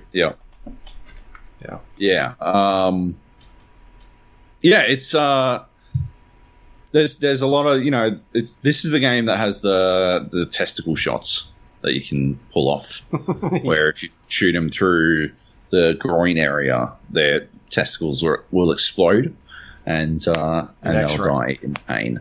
But it's also like there's more to it than that. It's not just like this goofy fucking X-ray fucking murder simulator. There's actually some pretty decent systems going on. Like you've got the ability to hide your shots using overhead planes or generators and stuff like that, and you can use that to sort of mask the sound. And by doing that, you're maintaining your element of stealth, but the AI in the game is actually pretty decent as well. So you can down an enemy, and others will come over to help them up, and you can use that to lure enemies across, and you can then shoot them. But they'll stop doing it if you shoot one person. Like you can't just lure one dude across, ping him, and use him to lure someone else across. It's not like that. So they do. It's it's not learning, but it is a rule system that isn't completely exploitable. At least not in that fashion. What else is there? There's like they use the same sort of system that was in I think Hitman did it, and also like Tom Clancy's Splinter Cell. Like your last known position, to show you like a silhouette of where the enemy last saw you. So if you do get spotted, maybe you haven't masked your shot correctly, then the enemy will spot you, and then you kind of get the idea of, all right, this is where they see me. Maybe I'll position myself at a new vantage point and kind of get a better shot of where these guys are coming up from. So it kind of takes those sort of elements, and there's like bonus hidden objectives that you can kind of do as well, which open up. But for me, the biggest thing that I noticed, which Joab already touched on, was the level design of how like open it is. Because I went back and played 3 with Nathan co-op, and that was very linear and small. Like you think about a sniper game, and you want to do those long shots and have like big wide open areas of like planning where you want to shoot and kind of how you want to approach things. Whereas the last game, it was kind of channeled in these hubs kind of situations where you'd go down a corridor and there'd be an open area, but it wasn't really too far, in terms of depth. It was just quite small. And then you kind of clear that area out, and then there'd be another corridor, and then you get to another open area. And it was kind of like 3 or 4 different chain parts that kind of looped all together in the end, whereas this feels much more in terms of like a giant open playground to stuff around with, and I think that works a lot better than what they've done in previous games. And I do believe, from what I've played in the last one and how much fun I had with this one, that the people that do like the last game is going to be really impressed with what they've done with this one. Nice. Yeah. I had fun. I had a lot of fun. And yeah, I like the last one. This one, it just seems like they're going a lot bigger with it, a lot better with it, which is cool. For sure. The other thing I like, which wasn't in the last one that I noticed, is the bullet cam now plays for your partner as well. So when I get an awesome shot, and the last game kind of just used to, I think it was like a slow-mo effect for the world, but the other person wouldn't see what was going on. You'd kind of just see it on your screen what would happen. But this one, you get the bullet cam on both screens, so the other person can see what you've done as well, which I think is really cool, because you can be like on comms being like, holy shit, look at that, I just did this awesome thing, and they get to see what happened. Or they can even get to see you fuck it up, because I did a long distance shot on like an environmental I don't know what they call it, environmental it was like a crane. It was like a crane with a box on top of it, and I shot the little thing like joining the two, and I thought it was in pretty good position, but when I shot the little joiny part and it kind of collapsed, the box fell down and just landed in front of the dude, and I was like, oh fuck. But it showed like on the other screen what was happening as well, so it was like this kind of cool moment where I thought, oh yeah, I'm just gonna nail this guy, but the box just failed miserably, and everybody, well, my co-op partner got to see how badly I failed. It's pretty good. But yeah, it's kind of like funny moments where you can, in co-op, that's really important, where you can, have a bit of a laugh and say, oh, this is kind of cool, watch this guy's head explode, or watch me shoot this dude in the foot. The only other thing that I kind of went away wishing they did have in it, and hopefully they do put it in at some stage, is a countdown meter. A button where you can kind of press and have a countdown to say like 3, 2, 1, because that would be helpful in coordinating your attacks, I think, rather than just having a countdown over the comms every time. Or maybe you don't have comms, I'm not too sure, but yeah, that's kind of a little bit disappointing that's not in there, because there is a marking system in the game where you can flag certain areas and the co-op partner will see what you're kind of flagging. But there's no countdown, which I believe there's a sniper game or something that's done that in the past. Or it was... I don't know. I just do remember something that I played once had that kind of feature in there with the countdown meter. Maybe like a SWAT type game. All right. Yeah, anyway. I remember one of the Ghost Recons recently. I'm not sure if it had a countdown, but it had a similar fire at once thing. Yeah. The whole game was kind of built around it. I don't think it was Division. Because, yeah. Anyway. Yeah, Sniper Elite 4, really fun. I played that mission. I think it took us about an hour through co-op. Yep. And it made me... I had so much fun with it. Yeah, I went and bought... I already had 3. I just never installed it. I went and installed it. And Nathan and I ran through a couple levels. Like, yeah, it's fun, but what I played was definitely a lot better, and it seemed like they put a lot more work into it. So I'm quite looking forward to playing this on co-op with someone. So that's how keen I am. Oh, yeah. Sounds good. Nice. Yeah. I would give it a go after your description and not before. Although when you said it was the one where you shoot people in the nuts, I did recognize the game. Yeah. I knew from that point what you were talking about. Yeah. It's the one where they've done a Hitler pre-order DLC for every single one of them, and in every single one, he's only got one testicle. He's only got one ball. No, they I think that was something they fixed. What? I believe in the first game, he had 2, and people complained about it, and they fixed it. Oh. Well, that's fantastic. Yeah, so that's even better. Maybe you're the reason he's only got one ball. Yeah. Halo Wars 2. Halo Wars 2. I played this today. Cool. Had a busy day today. Yeah. I have mixed feelings about it. I'll tell you that. About a Halo game. I know, shocking, right? I actually liked Halo Wars. I liked it because it did a good job of melding, of translating an RTS to a console. It did a pretty good job. I mean, not a great job, but a pretty good job. It did better than I expected. And Halo Wars 2 I played on PC, so I don't know. I guess I don't really have a measuring stick for whether or not it's doing the same again, but or improving. But yeah, instead I played like the second mission in the game. So it's set 28 years after the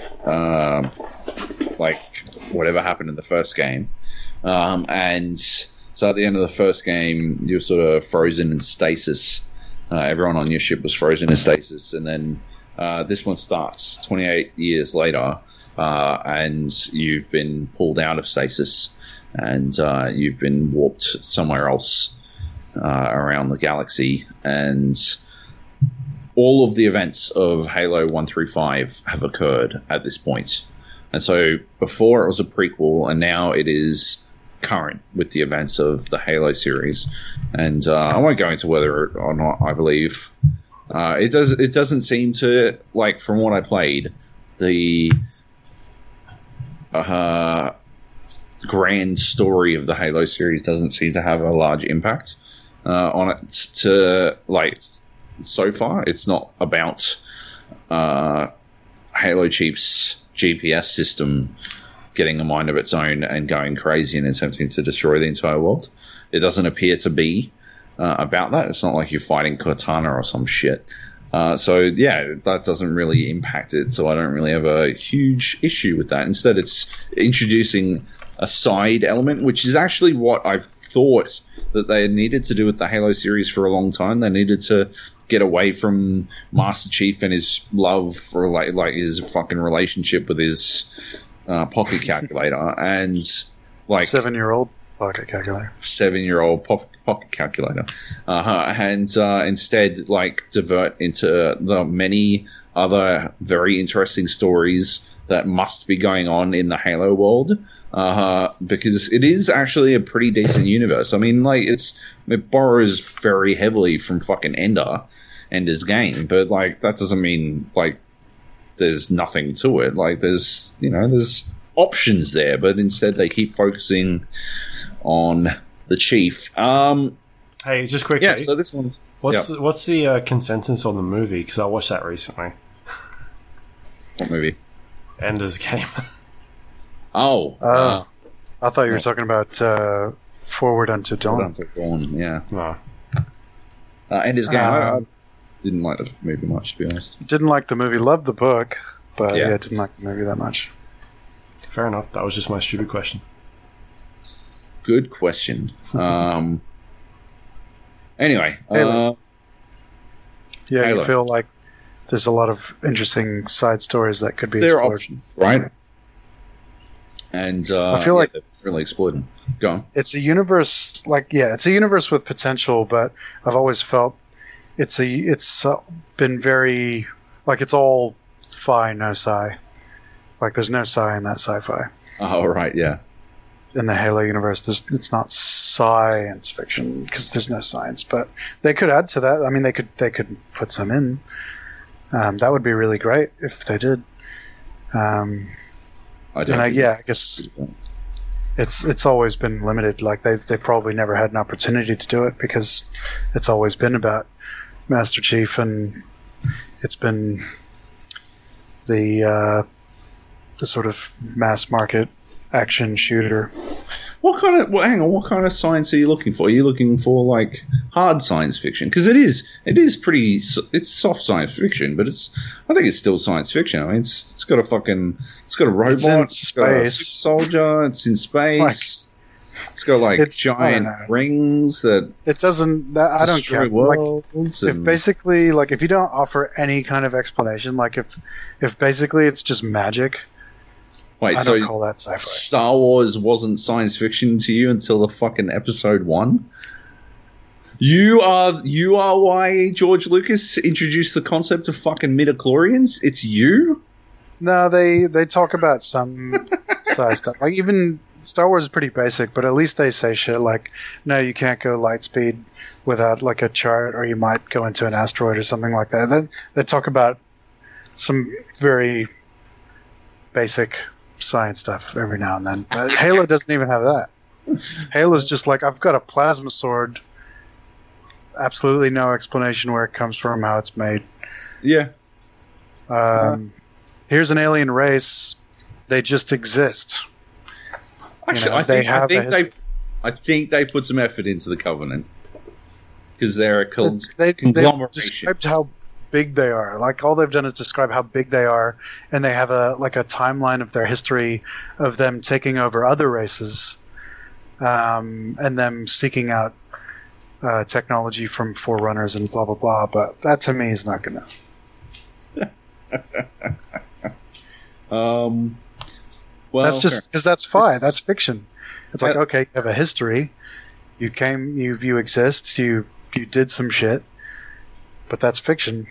I prefer to use the term science fantasy for this ultralight sci-fi, because at least, like, I think the existence of space and stuff. I think they use sci-fi to differentiate between shit on the ground, shit with elves, and shit in space. And to me, shit in space is sci-fi. Yeah. Shit with elves is fantasy.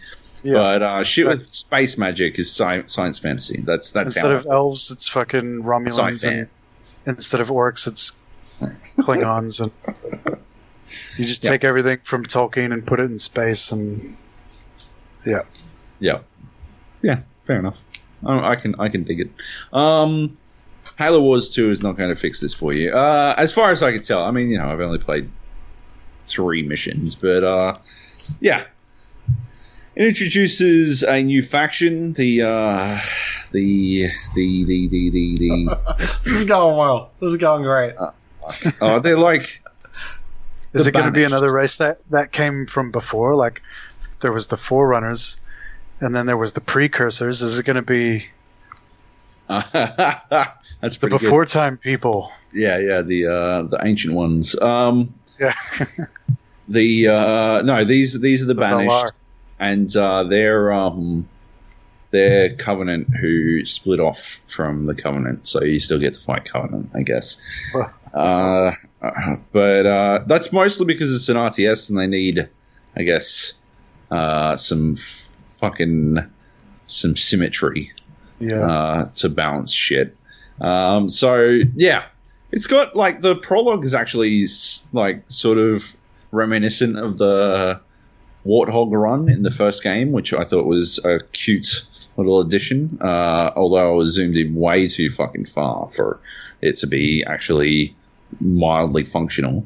After that, you're introduced to the characters, and they do like by freezing you in stasis and then jumping you forward, they're able to sort of drip feed technology through as you unlock the new encryption that the USNC uses or whatever the fuck. And so that's actually, I think it's a clever way for them to create new units for you to have access to. And so there's that. And the multiplayer has, well, at least 3 different modes. I played 3 different modes. I played just Deathmatch, which is a traditional RTS brawl. I was playing alongside Elliot's Muselk, a streamer.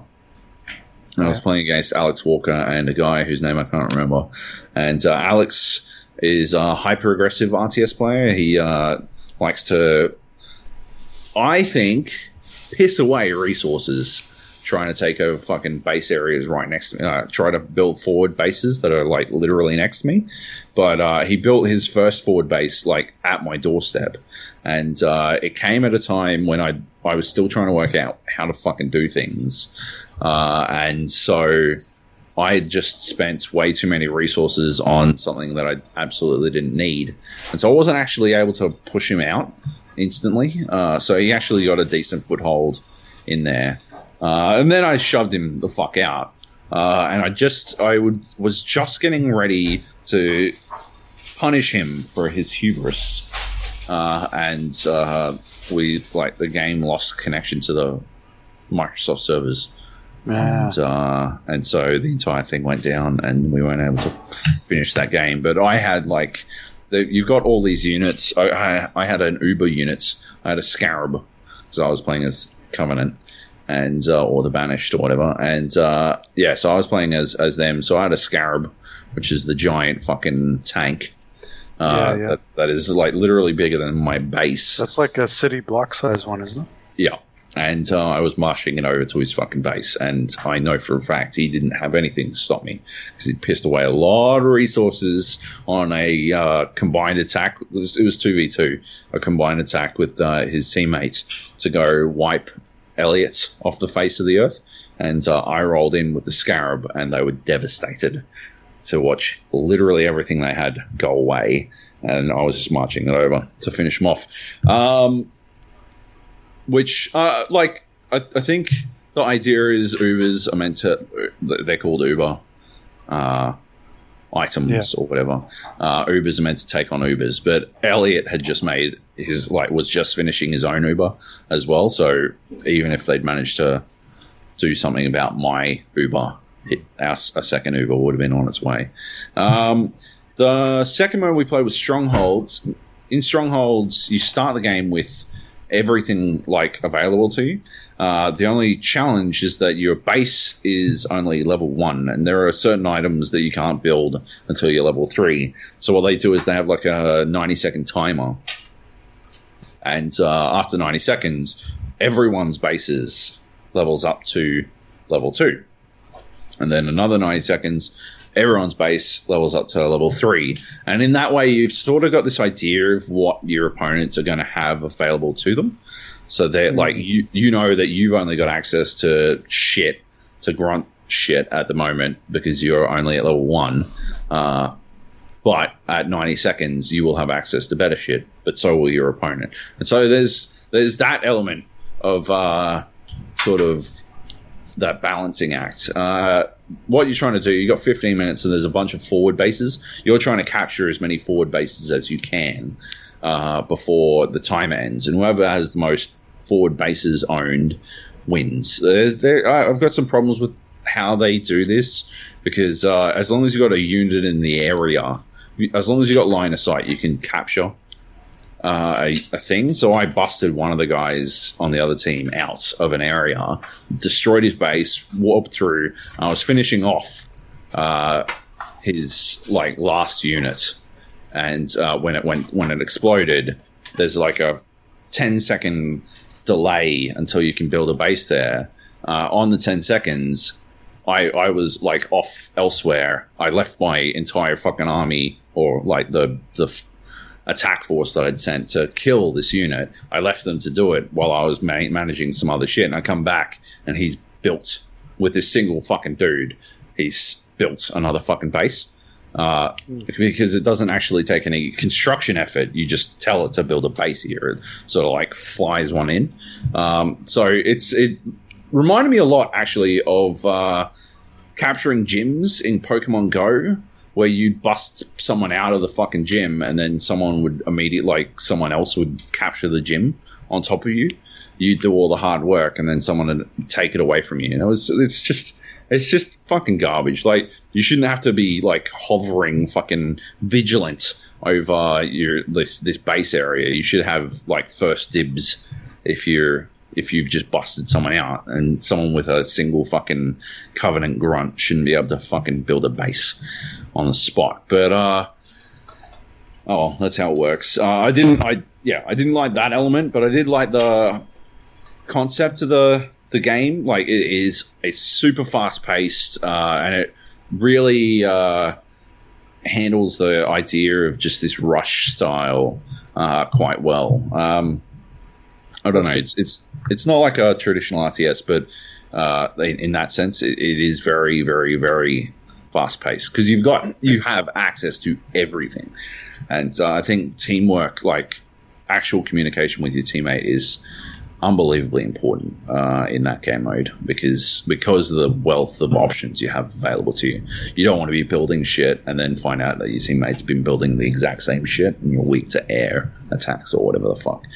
The third mode I played was Blitz, and Blitz is Clash Royale, but in a full-blown RTS. What? It is the mobile game, yeah, or whatever Clash Royale, the fucking Warcraft 3 map that Clash Royale is based on, but in a fucking... It's a full-blown... It's got cards, and you play these cards, and the cards will spawn. So if you've got a base, and you need to capture 1 of 3 points, and so you need to actually be holding 2 points to be building... you need to be holding 2 capture areas to be building points. The first team to 200 wins. And you build a deck at the start, and then you use those cards, you earn resources over time, and you use those cards to play units onto the battlefield. So you might have like a Grunt card, a Reaper card, a Wraith card, and a Banshee card, and the Banshee card costs 60 points and the Wraith card costs 90 points, and you've got 180 points, so you play the Wraith, and then you play the Banshee, and then new cards will come up, and so suddenly you've got hunter card or whatever, and they cost different amounts. So you got to wait and you got to manage your resources in that sense. It's pay to win. Yeah, right. It's pay to win because you can. So you acquire card packs as you're playing the game. So when you finish a game, you'll get some card packs.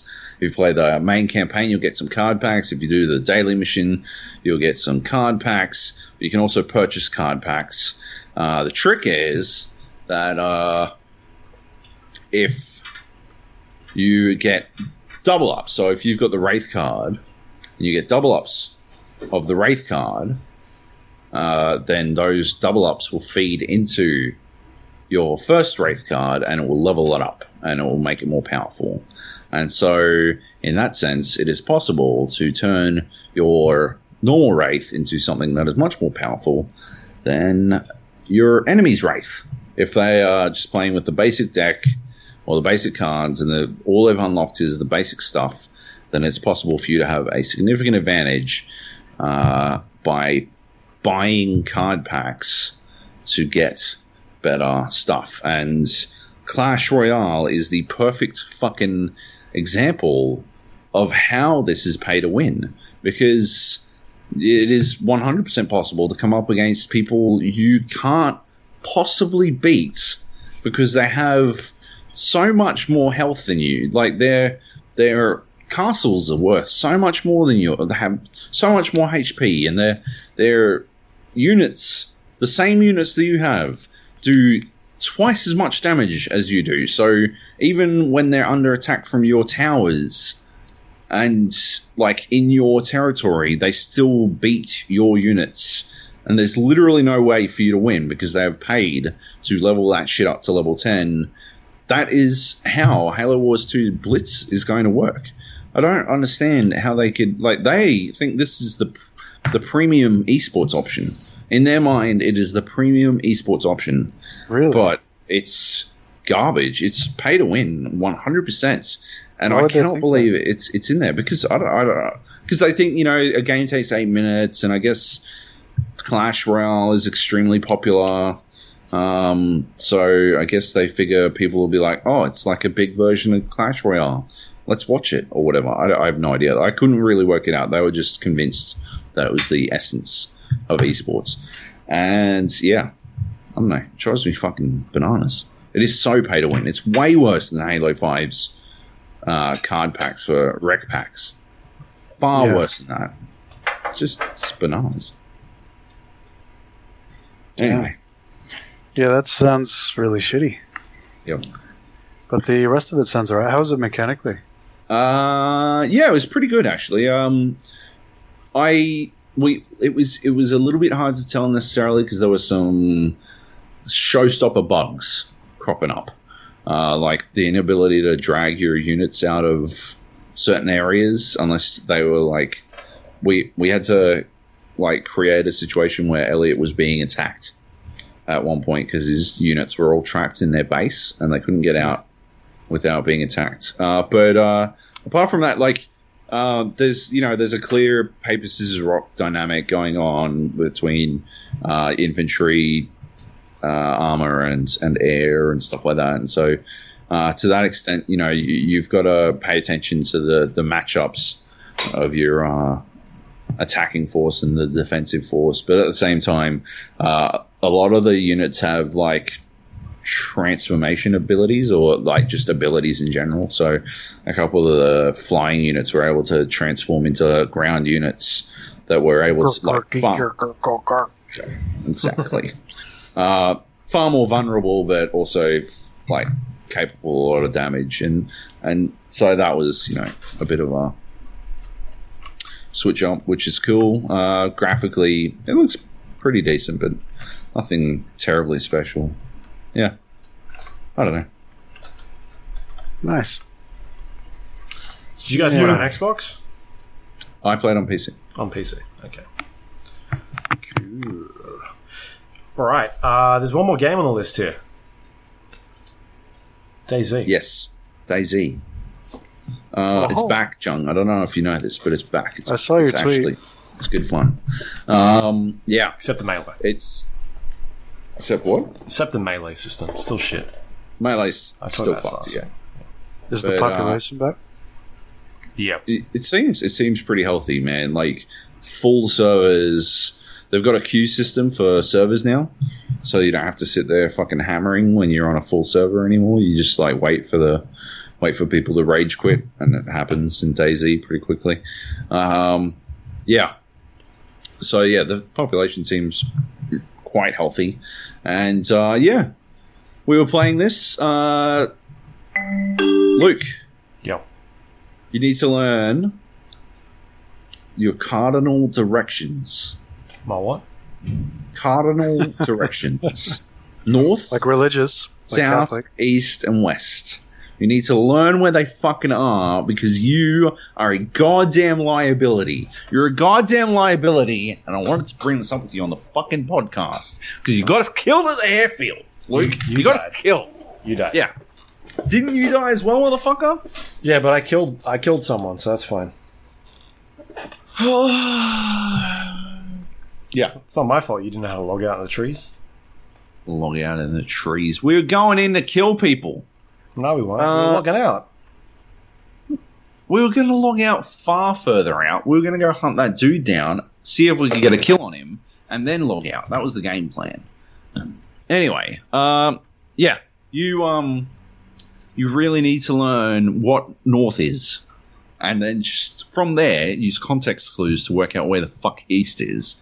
So the amount of times you were like, "I'm being shot at." Where? Where from? The airfield. And that is literally 270 degrees of area that we then have to be wary of. It's just terribly unhelpful. Look, I didn't have a compass with me, so... You don't need a compass. You're at the northwest airfield. You know which way north is. You walked in from the south. I didn't know that. Oh my god. I don't know where the fuck we're going. I've been to the airfield once. You got a map? I didn't have it open. Oh my god. You knew we were in Vibor. You knew we went to the airfield. I don't know where that is. Oh god, you just have to... You do know where these things are. That was like the second time I've been there. Oh my god. Anyway, you're obsessed, aren't you? You like it. Me? Yeah, Drew messaged me and told me I had to give you shit about how much you like it. It's okay. I don't know why I'd give you shit about liking it, because it's good. It's good. Yeah. Say it's good. Say it's good. It's better than what it was before. Like I said last week. It's good. Say it's good. It's still got problems, though. It's still got a lot of problems. Yeah, it's still got problems. Of course it's got problems. Like, we jumped in and tried to play in the first-person server because I guess the guys were getting sick of getting shot from around corners. Yep. But I don't know, that seems to have been reverted because the last time I jumped in, we were back on a third-person server, so... I don't know, man. Like, yeah, I enjoy bits of it. I think it's still the melee system and kind of the bugginess of, like attracting zombies and getting in and out of doors is kind of a bit fidgety still. Yep. But the rest of it's fun. Yeah.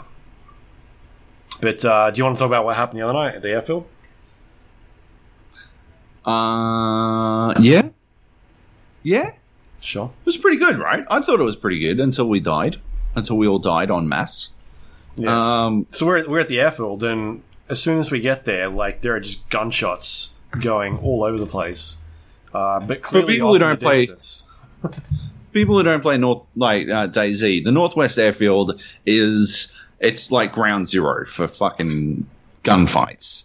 Like, even if you treat the entirety of the map as not kill on sight, the Northwest Airfield is basically it should be kill on sight because everyone else is treating the Northwest Airfield at the very least as kill on sight.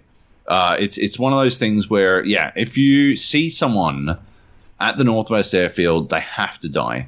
If not because they will kill you, at least because they will take things that you need. And those things that you need are usually fucking guns. And if they get those guns, then they'll fucking kill you. Yeah.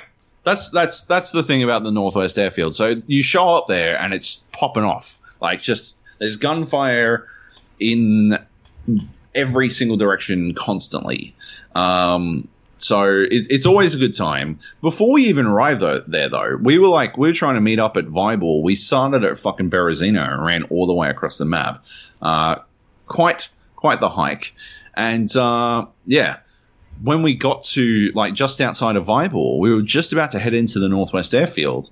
It was me, Drew, and you, Luke, and Squirrel and Fjarin, like, hit full-blown panic mode, like shit themselves panic mode, and they're like, oh my god, there's fucking dudes in the middle of the street. And as far as I can tell, like, I've tried to piece this together. It was hard because you and Drew were trying to trade pants for what seemed like 45 minutes. They weren't pants. He needed a bag, right? And I found him a bag. It was about 10 seconds, not even, and you're just a whiny bitch.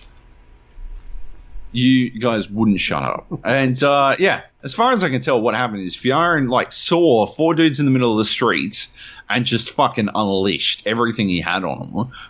Cut down 2 of them at least, and then piss bolted. And Squirrel, like, I think there were 2 words out of Fjarin's. Fjarin was like, "There's guys!" And Squirrel had already fucking left. Like, he was already fucking, nah, I'm gone. Yeah, cool. Enjoy that. Is going on. I don't think now is the time to bang pots and pans together, okay? I'm trying to tell a story. Yeah, we're just adding sound effects for you. Well, not the right sound effects. Squirrel's like, yep, enjoy the run back from the fucking coast. I am not getting killed with you. And, Fjarin was left to deal with shit on his own. Anyway, apparently it all went okay. I meet up with Squirrel. He gives me a gun and 3 entire bullets. You still didn't have a gun. I didn't have a gun, no. Drew had a shotgun with 2 shells, and we had like a metric fuck ton of ammo for guns we just didn't have. And so we went over to check out the guys that Fjarin murdered in cold blood. I'm not going to sugarcoat it. He murdered them. It was fucking tense. It took us like 25 minutes, I think. Like, we fucking inched our way over there. But eventually we got there. Got you a AK, right? AK, yep. Was it a silenced AK? It wasn't, but we had a silencer for it. Right. So we put one. But good get. So you got an AK. I still had a hunting rifle with a scope on it and 3 entire bullets. Yep. Squirrel managed to... No, Fjarin gave me an FNX 45, so a 45 caliber pistol. I was actually walking around with the fucking pistol most of the time because it would have done me more good than the fucking hunting rifle, really. With like the bolt action hunting rifle. I think it's a bolt action, but whatever. Then we went up to the fucking Northwest Airfield, and that was another, like, I basically spent 2.5 hours with my heart rate at like 400, like perched on the edge of my seat, waiting to die. Just as we're like, you know what? Let's get the fuck out of here. We're leaving. We start to leave. No, wait, you missed a part. When we got in there and we were sneaking around, we heard the gunfire off in the distance. Like, It definitely sounded like there was at least 2 or 3 groups shooting each other. Oh, yeah, definitely. And as we were making our way through some of the barracks, myself and Squirrel were running between a wall. And as we ran between a wall, someone took a shot at us. Do you not remember that part? I do remember that bit. Yes. So that's it didn't involve me, so I didn't think it was very interesting. So that's like the kind of start where it was like, shit, there's someone here that's at least near us. And then we started searching some of the buildings. And then we did like a camp, we sat here and set a trap for like 20 minutes, which didn't do anything. Yeah. Yeah. Yeah, we like hung out. There was also silenced gunfire right close to me that we never found the source to, so that was weird. But we decided to leave. We knew vaguely that there must have been at some point a person out in the field looking into where like the he would be southwest of us, basically, because we basically headed northeast into the airfield from Vybor, and he must have not necessarily tailed us, but arrived behind us, and shown up after us and taken some pot shots. As we're making our way to the tree line, which we felt would be safe, a safe way out, Fiona and I were covering as best we could. I had the hunting rifle back out with my giant scope on it, and was it you got shot at, Luke? So yeah, Drew went. Squirrel I think went first. He ran into a house that was off on the side, and then Drew I think took off, and he ran inside the house, and then all right, Luke's turn to take off. And then I run into the house. Just as I get to the house, this fucking bullet fires off in the distance, and I hear the gunshot, and then I hear the whizzing sound past my head, or somewhere near my head, as it hits the wall. And I'm like, shit, I've just been shot at. So I run inside. But at that stage, we couldn't really figure out if it was me being shot at or if it was someone inside the house that was being shot at. So we weren't too sure on what was going on there, but it was definitely near my head somewhere on that brick wall. So yeah. But you using your spectacular knowledge of the cardinal directions, decided it was off to your right. Yeah, it was definitely off to the right. Unbelievably pointless. Unhelpful. That's the second time I've been shot at. I don't know information. I don't know where the bullet's coming from. Just somewhere to Luke's right. So cool. I've spotted him because I know exactly where Luke is facing, and so I know where his right is at all times. Where you guys did find him? He was on your left. On our left. He was on the left of the way I thought you were facing. So that's why you need the cardinal directions. You need to be able to say, if north is 0, he is at... if north is at least 12 o'clock, he was at your 9. He would have been at north, then. He was not at north. Well, then where was he? Southeast. It's behind us. Southwest, rather. Southwest. So he's on our left. No, well, he wasn't shooting me then. Yes. Someone else. You spotted someone else. We analyzed. No, we searched. There was no one. We covered that fucking airfield. We did 270 degrees of fucking searching. There was no one shooting at you. There was just this one guy shooting at you, and he shot at Squirrel when Squirrel stuck his face in the window. And I could have fucking had him, but I had to duck out of the way. Which side were the windows on? Were the windows where the door entry was, or on the other side? Other side, I believe.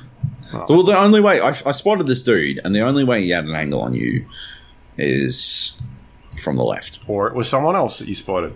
Because I definitely got shot at. The bullet went past my head, which means that it didn't go... Like, it hit the wall, so it can't hit the wall if he was on the other side of the... If you're shooting me from the other side. Yeah, it could have hit the wall. Of course it could. It doesn't have to be a perfect... From where he was, on your left, he could have hit the wall, like, heading into you. The only door that you could have gone into was on my... Yeah, like, there's a wall on my left. He couldn't have been on my left, that's what I'm saying. But then he wasn't shooting at you, he was shooting at Squirrel. Because every time Squirrel put his face in the window, he got shot at. From the left. With the same report. Anyway. He shouldn't be in the window then. The server went down. Yeah. After sitting in this room for about 10 minutes. Yeah. But that's the beauty of it. That's what I love about it. Like 10 minutes where you're on the edge of your seat and literally nothing is happening, but anything could. Anything could happen. Everything is to gain and lose all in a moment. And then the server went down. And when we spawned back in, we had a game plan because we thought the server might go down. Which is good. Because it was like, if this server goes down, what are we going to do? Are we going to leg it? Yeah, let's leg it. Yeah. So the server comes back up and everybody just pings it back outside. Yeah. Everyone pings it out to the forest, and while we're in the forest, more failure of directions occurs because someone, I think Fionn was like, there are guys! They're in the direction of the grenade I just threw, and then the grenade explodes. Go off for like 15, 20 seconds. It took ages, and by the time I found the grenade, I like literally turned, and I got shot. So, I believe they were. Well, north would have been the most helpful direction to point me in, but we were avoiding using cardinal directions because Luke didn't understand where it was. So, if you would have just said left, I would have been very helpful. Of course, but anyway, it's an amazing game. So you died at this point. Yep. And then we were kind of stuck at that stage. Like a bunch of guys were on the hill. I was on the hill and then ran back around to try and loop around them, but nobody really knew where they were. So I was kind of sitting against one side of the wall. Squirrel, I think, was on the other side of the wall. And eventually we just started getting picked off. And there was... Man, I think there was 3 of us left, so me, Drew, Squirrel. And basically I'm on one side of the wall where like the airfield is. Squirrel's like down the other end, and Drew's on the hill. And on my left, I can hear somebody fucking running around, like moving. And I said, is anybody moving right now? Can anyone, like, we're all standing still? And like, yeah. So I said, there's someone next to me, like right next to me on this wall. And I think Squirrel's tried to try and get this guy, but he's ended up getting shot. Yep. And then Drew's been taken out from behind or in front of him. I don't think he was too sure, but he could see a guy in a helmet. I'm pretty sure it was a guy in front of him. Because I ended up getting somebody, but so I've said like I'll just leg it. I'll go up there. Like whereabouts do you think they were? This guy, and he's kind of giving me direction while he's dead. So I knew there was a guy next to me on the other side of the wall, but he didn't know I was there because I was completely still. So I've started crawling my way up this back around this wall up to the hill, and I can see a dude moving around on Drew's body, and it was the guy that it was a different guy to the one he saw, because this guy was dressed up in all camo, and he had a white suit on. Because we thought there was initially only 2 of them, but I think there was 3, because Drew said he shot a guy that was had like decked out in camo, not camo. He looked like a fucking tree, like a tree man. What do you call that? Ghillie suit. He was in a ghillie suit. Ghillie suit, yeah. Yeah. But the guy that I shot had he was dressed in white. He had like a white, like an Antarctica fucking shirt on for some reason. Okay. I don't know why, because he's in the forest. So I've seen this dude. I'm like crawling up towards this hill, and I'm not really sure where anybody is, but I can see Drew's bag, his giant fucking blue bag.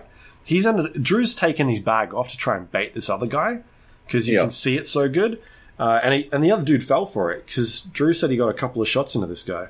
So he killed him. Yeah, he said he killed him. So so the guy saw the bag and ran up to check what he thought was a body, and Drew hid in a tree next to the fucking bag. And the guy walked up, and Drew fucking shot him, did him in. Yeah. That is it's the fucking awesomest, fucking crazy shit. That's pure DayZ. Yeah. But obviously he's going to get free shit because the bag's not damaged. Anyway, so I'm crawling up on not on my stomach because you can't. Oh no, was I? Yeah, I was on my stomach, so I could go on the third person. And I can see Drew's bag. I'm like, obviously that's Drew's bag. But I can see the pixels moving around near his bag. I'm like, shit, there's someone there. And it's a dude in white. And I can see this guy super clearly. So then I put a couple of shots into him. And I don't know if he's dead, but I can see him moving a little bit. And I'm like, shit, I haven't hit him. I haven't killed him yet. And so I kind of stand up a little bit. I put 2 more shots into him. And then he stops moving. And then just to be safe, I shoot him 3 more times. And his body's not moving, but I can see blood, the blood splatter kind of triggering. So I'm definitely hitting this guy. So I know he's dead. Yep. but I'm like, fuck, this isn't the guy that Drew killed because, there must be one other person here. So I start running straight away because I knew that my position's been given away. And as I start moving, I hear another gunshot, and I start looking around, but I don't know where the gunshots are coming from. I can't figure out. That's the third time I've now been shot at. So I'm still trying to get used to where these bullets are coming from. But then I see the guy in front of me, and it's the dude that he was talking about with the tin hat. So I took a shot at this guy. I either hit him in the leg or something, but I don't know. I definitely hit him because I could see the blood trickling down. And we're both behind trees at this stage, playing like this game of using the tree as a bulletproof vest. And then he pops around this tree. I let off another shot, but I think we must have both shot at the same time. He hits me. My screen goes completely black, and it says, like, you are dead. So I at least got one. Drew got one, and maybe the other guy died. I'm not sure. Maybe a half dead, depending on how well I did shoot him. But, yeah, there was at least 3 of them that we saw. There may have been more. So it seemed fairly even, considering they got the jump on us. Yeah, definitely. I think we went all right, but we did die. I don't know. I think if you can get away, like the people who died, they regretted the initiation of that encounter. But at the same time, like I said, you're at the Northwest Airfield. Everyone's still on site, so yeah, that's what's going to happen. We got completely fucked because we did not communicate properly. If I hadn't been the first one down, if we had been communicating properly, I wouldn't have died so early in the fight. Yeah, I think the problem was that the server came back up, and it was just like, shit, what do we do? Yeah, I think everyone had the same idea was, get the fuck out of the airfield. Now's the time to get the fuck out.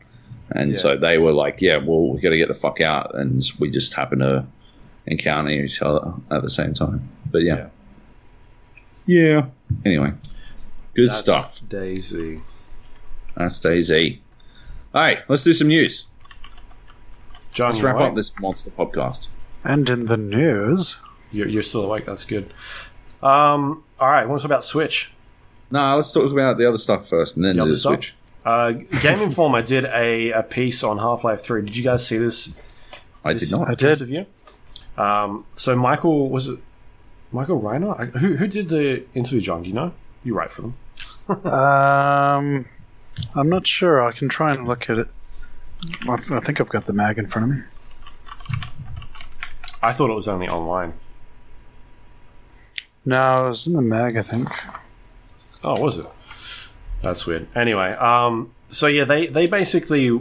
Sorry, Andrew Reiner. Oh, Andrew Reiner, yeah. Yeah, he was working on a story for a while there about Half-Life 3 and kind of trying to get employees within Valve to talk about it and try and figure out what was going on with it. And he only ever got one interview with someone that worked there. And his idea was to try and verify that information, but he could never do that. And that's kind of the basis on of this whole article. But then he decided to post this anyway, which is a bit strange. But yeah, it's really an interesting, insightful interview into how Valve kind of works and their thought process of how they make games and like where they're at with it. What do you think of it, Jeremy? I didn't actually read it. I just saw it. Oh, you just saw it. Yeah, so obviously the names of who talked to him and that sort of stuff is all redacted and confidential, but yeah, the basics of it are like how there are all these teams working on separate things, and people kind of don't talk about it, and just the weird like intricate ways that Valve works and how they're completely different to other companies.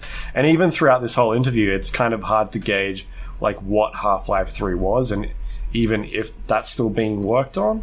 It seems to be like a no at this point, or indicating from this interview, is that Half-Life 3 is really not a thing at this time. I always assumed it wasn't being worked on. Yeah.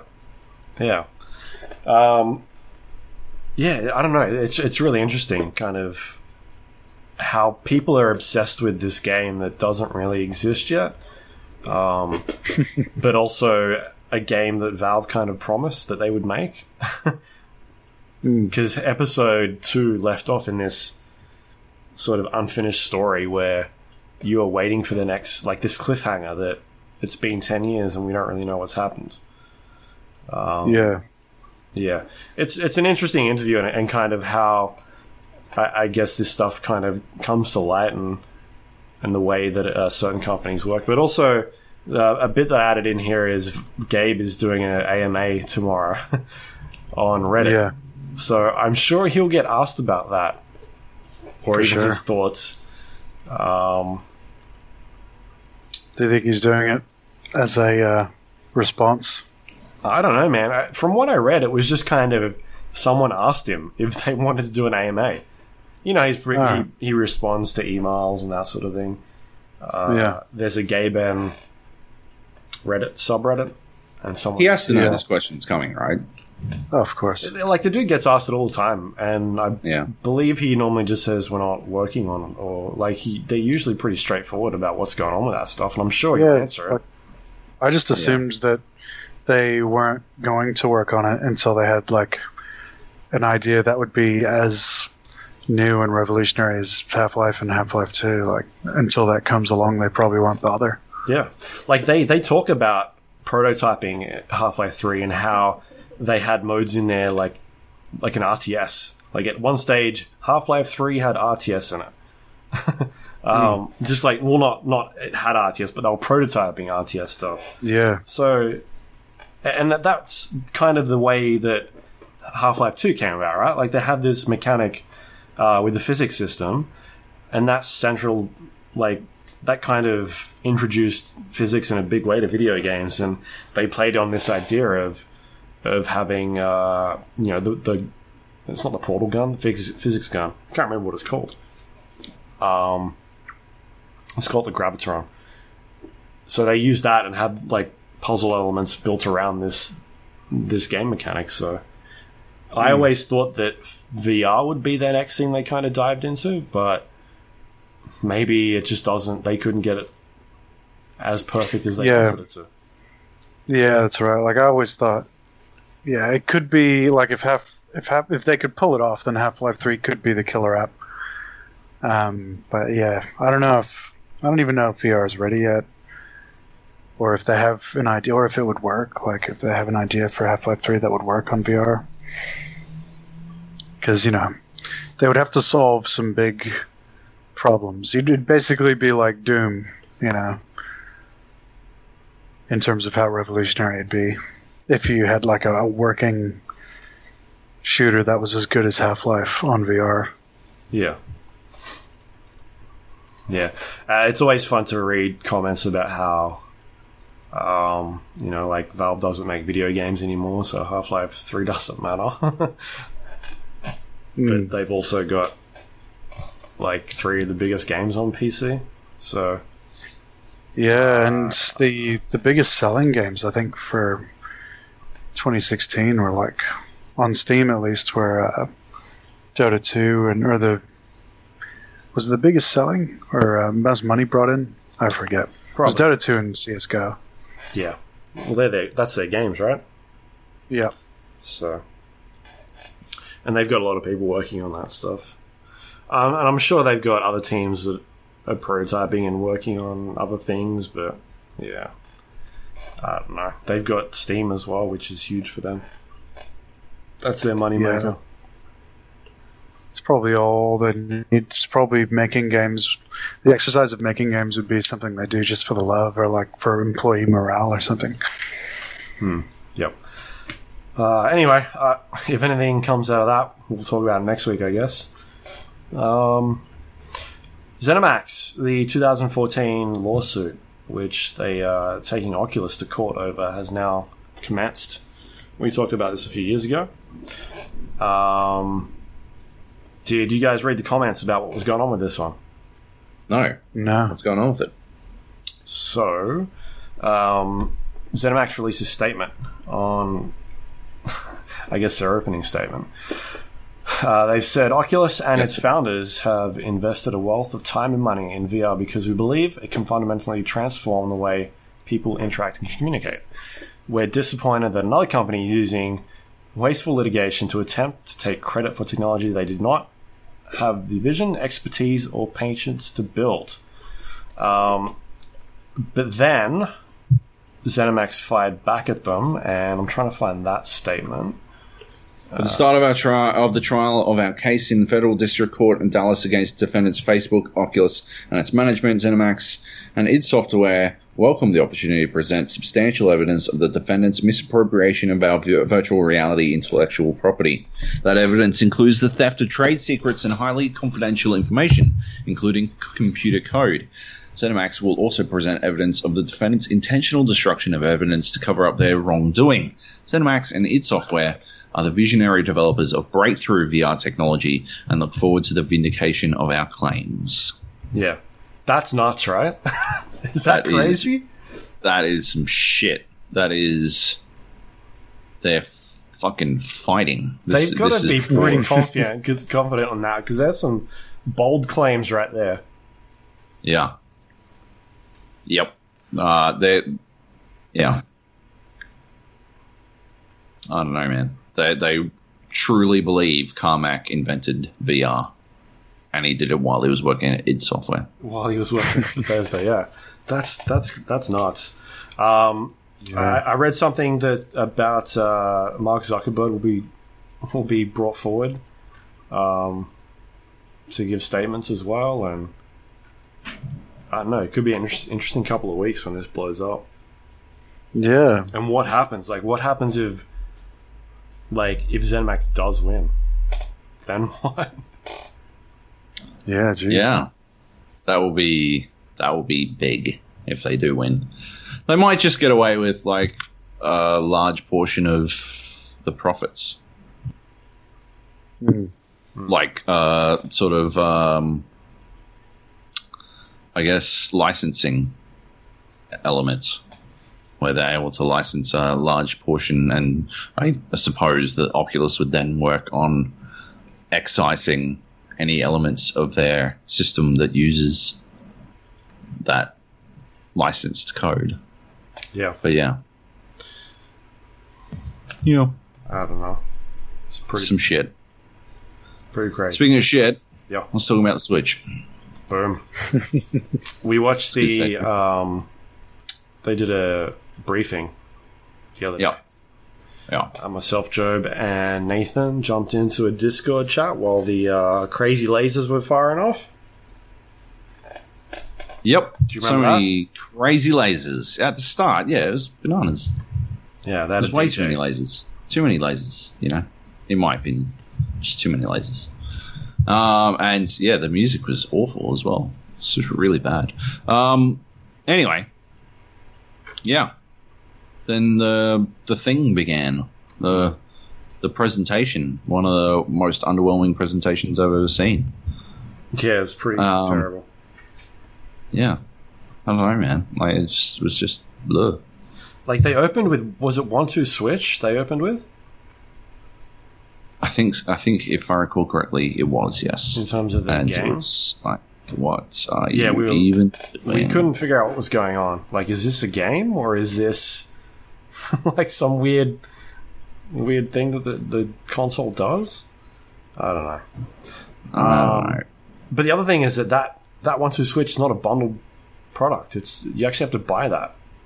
Yeah. Some crazy person is actually going to buy that game.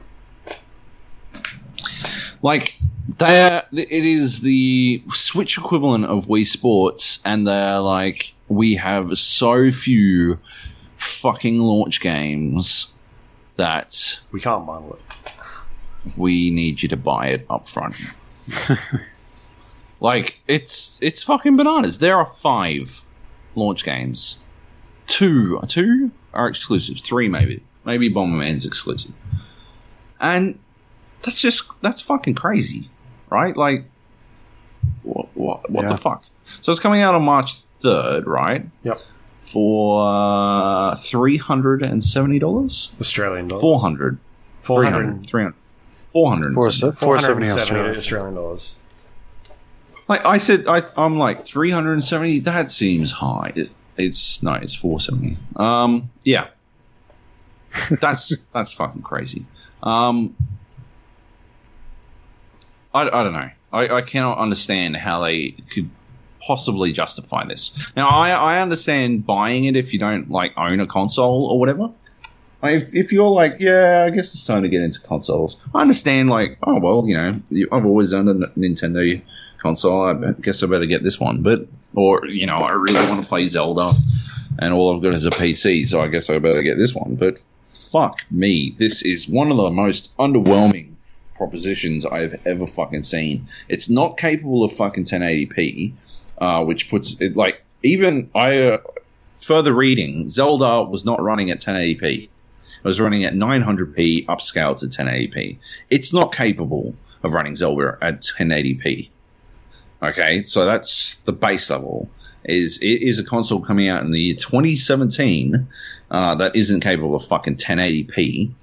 Fucking bananas. While the PS4 Pro and the Xbox Scorpio are both coming out and attempting to push fucking 4K. Whether or not that's true 4K or like 2K upscale or whatever the fuck. Yeah. Like whatever the fuck it is, right? It's still significantly higher than 900p or 720 on the handset. And so that's the starter, okay? That's not fucking good enough. Like, you can't release such a fucking... Like, that just doesn't make any sense. So, especially for what is coming out as a premium price. In terms of lining it up with the other consoles. It's the most expensive console. It's the most expensive console. It's coming out with 32 gigabytes of onboard memory, and some 6 plus of that are taken up by the system. So... 32 gigabytes.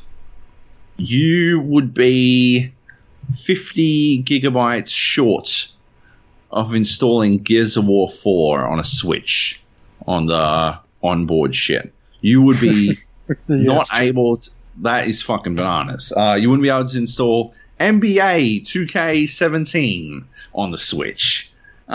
Like, that's... You can't fucking launch with 32 gigabytes, but then they're like, oh, well, you know... it's a portable device. That doesn't... How the fuck does that matter? The flip side, I guess, is that all the games are going to be on cartridges, and so you're not going to be expected to install things onto your Switch. You just slot in a thing. But that's not really how people purchase anymore, right? Like, they're attempting to be the only people who still sell things from a fucking bricks and mortar store. Like... Yeah, okay, so there's that, I suppose. There are, 5 games total, and 2 of them are not exclusive. One of them might not be exclusive, but it's Bomberman. Nobody's going to pay $100 for a Bomberman game in the year of our Lord, 2017. Nobody's going to pay $100. That's not coming out at launch. Oh. Yeah. Nobody's going to pay $100 for fucking 1-2 Switch. Nobody's going to pay fucking... I wouldn't pay $20 for 1-2 Switch. I wouldn't pay $5 for 1-2 Switch. If I saw it pop up on Steam, I would see it, I would look at it, and I would be like, how the fuck did this get greenlit? Like, what the fuck is going on there? But no, 1-2 Switch, $100, bingo bango, pony up the cash. Zelda, that is available on the Wii U. Everyone who played it at the... I didn't get invited, probably because of a decade and a half of shitting on Nintendo on Twitter, but I didn't get invited to the Nintendo Switch party, whatever. Everyone who played Zelda at the Switch party, like launch playable hands-on thing, said that it ran and the frame rate was garbage, but I played it on the Wii U at EB Expo and the frame rate was fine, which really makes you wonder, is it better optimized on the platform that's been out for 5 years already? There's a high chance that it is. What's the difference between the two? Well, one runs at 720p and the other one runs at 900p, although if you want to play it on the go, then they both run at 720p. but apparently the Switch version runs with shitty frame rate. So that seems like a tick in the wrong direction. That seems like you just get Zelda on the Wii U, doesn't it? So there's that. There is no, unless you're super into Just Dance, which is one of the only other launch games. Unless you're super into Just Dance, I suppose there's not really any reason to get it at launch. But, I mean, yeah. On the other hand, there is that, I guess, exciting moment where you're like, oh, yes! I can, own a new Nintendo console. And that's, I can see the excitement there. John, you're a huge Nintendo fan, aren't you? Yeah, I mean, I just think about spending $470. It's $500, man. Yep. You have to spend $550. So $560 to play a game. To play one game. Right. Yeah. You got to buy the game, right? So there's $90. So, when I spend that much money, I get home and I'm like, fuck, I just spent $560. And I start stressing about the money. Yeah. But I don't know. It would be just for Zelda. It's $560 for Zelda. And then that Mario game looks weird to me. Zelda looks great. It does. But yeah, it really is just that. It's just too much, right? Those games. I was going to buy one if it was the right price, but it's not. We were all in that spot of saying if it's going to be this much, then pretty in, because those games look amazing, but it's hard to justify $570 to play one game at launch. Yeah, I was while the presentation was starting. I mean, I was working, but so I couldn't watch it. But I was like, yeah, what was it going to be, like $400 maybe? Max $450? I don't know. And then yeah, even surpassed my greatest expectations. Right. Microsoft, even Sony, during the Christmas break, were doing console bundles because I was looking at them. They were about $350 for an Xbox One S bundled with 3 games and a 4K movie. Yeah. And then you're going to come out, a month later and say, here's our $480 console. Yeah, it's funny. $70 console. Yeah, it's just my cousin. His birthday was yesterday, and his partner was asking me what she should get him, and she was like, "Should I get him a PS4 or a Nintendo Switch?" And because she knows he likes Zelda, and that's a tough thing to weigh in either hand, because it's on one hand, the PS4 is definitely the better choice objectively. It's going to be much better games for it. It's going to be cheaper. But on the other hand, my cousin loves Zelda, and it takes him back to his childhood. And he almost I've tried to get him to get into other games before. I've tried to get him to get into Dark Souls and a bunch of other stuff, and he just won't do it. But as soon as you put a Zelda in front of him, he's like, "Oh yeah!" All of a sudden, he's a video gamer again. Yeah. So it's a tough one. It's it's objectively the wrong choice. Yeah. But nostalgia is a weird thing, and I've seen it before. In so many people, I've got this mate who wrings his hands and ums and ahs over buying some game that's $5, but then he messages me the next day saying, "Oh, I saw the new Gauntlet for $30 on Xbox store, and I just had to buy it instantly." I'm like, dude, and that's that's not even a good game. Yeah. So, yeah, but it's just nostalgia. But also, I grew up with Nintendo stuff as well. I had a Super Nintendo. I pre-ordered a 64. I've gone through all that stuff, but they've lost the trust. I feel like they've lost my trust. So going from a Wii, which was super excited for that, played a bunch of games on there, but then coming out with the Wii U, and I've got a 3DS, all that sort of stuff. I'm the type of person that's been burnt by them. the Wii U was definitely not something that was done very well. And I think they need to take a hit on this console. They can't be putting it out there as a premium price. They haven't earned my trust to say, all right, I'll give them another chance. I'll fork out the money and we'll see how we go. Like, it's too late for that. And the same sort of thing applies to which is the other crazy thing they're doing, which is the online system. Like, they're paid online. There's no fucking way I'd ever pay for their paid online. Their online is terrible. And the fact that they're now charging for that is crazy. Yeah. Yeah, they're not exactly known for their competence online. And then stuff has come out about how that, like, they're giving incentives, obviously. Like, Xbox and Sony do their monthly games rotations, where if you subscribe to their online service, you get free games. And here's our list of games, blah, blah, blah. Nintendo's thought about doing the same thing, but it's like a rental system where they've got a free game of the month, and that's the only free game you can play for that month, and then disappears. It's gone. Oh, yeah. That disappears, yeah, that's right. It seems like they're doing things backwards. It's worse than that. It's worse. It's worse than that. It's worse, right? Like, that's bad, right? That is bad, definitely. But it's so much worse than that.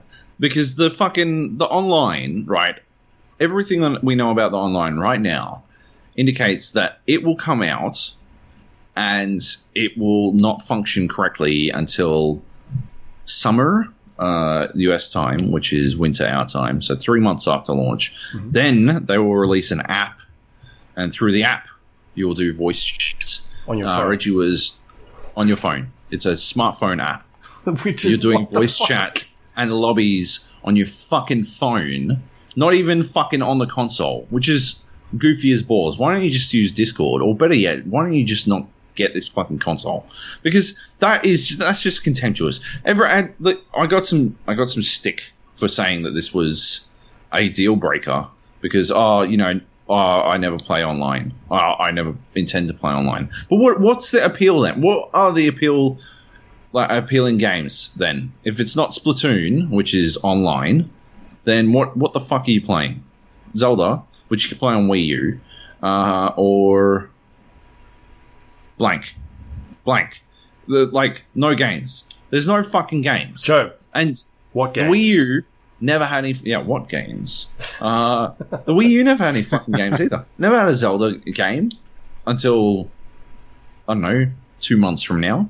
It never had any. Like, the only games worth getting were Nintendo games, but they're not even doing like Splatoon right.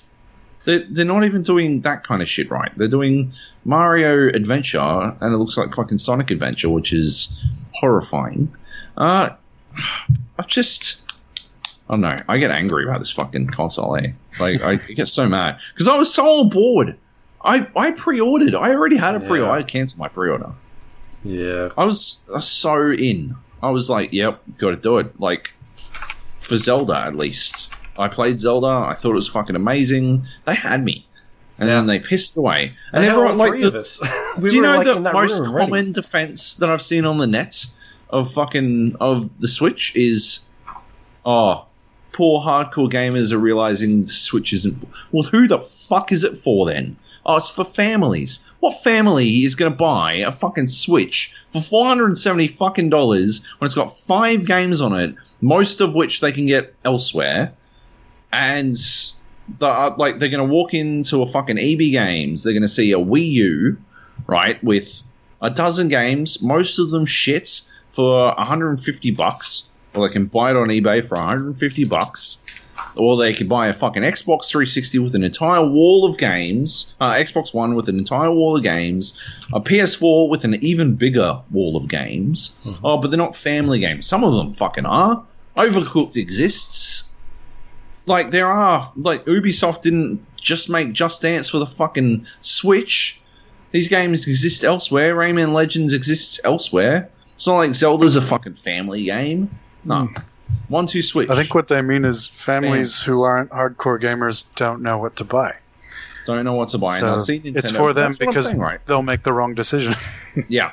They'll make poor purchasing decisions. You're going to, so many people are like, yeah, mums and dads will walk in and they'll be like, oh, I know Nintendo, so I'll buy that. But that's Pretty much.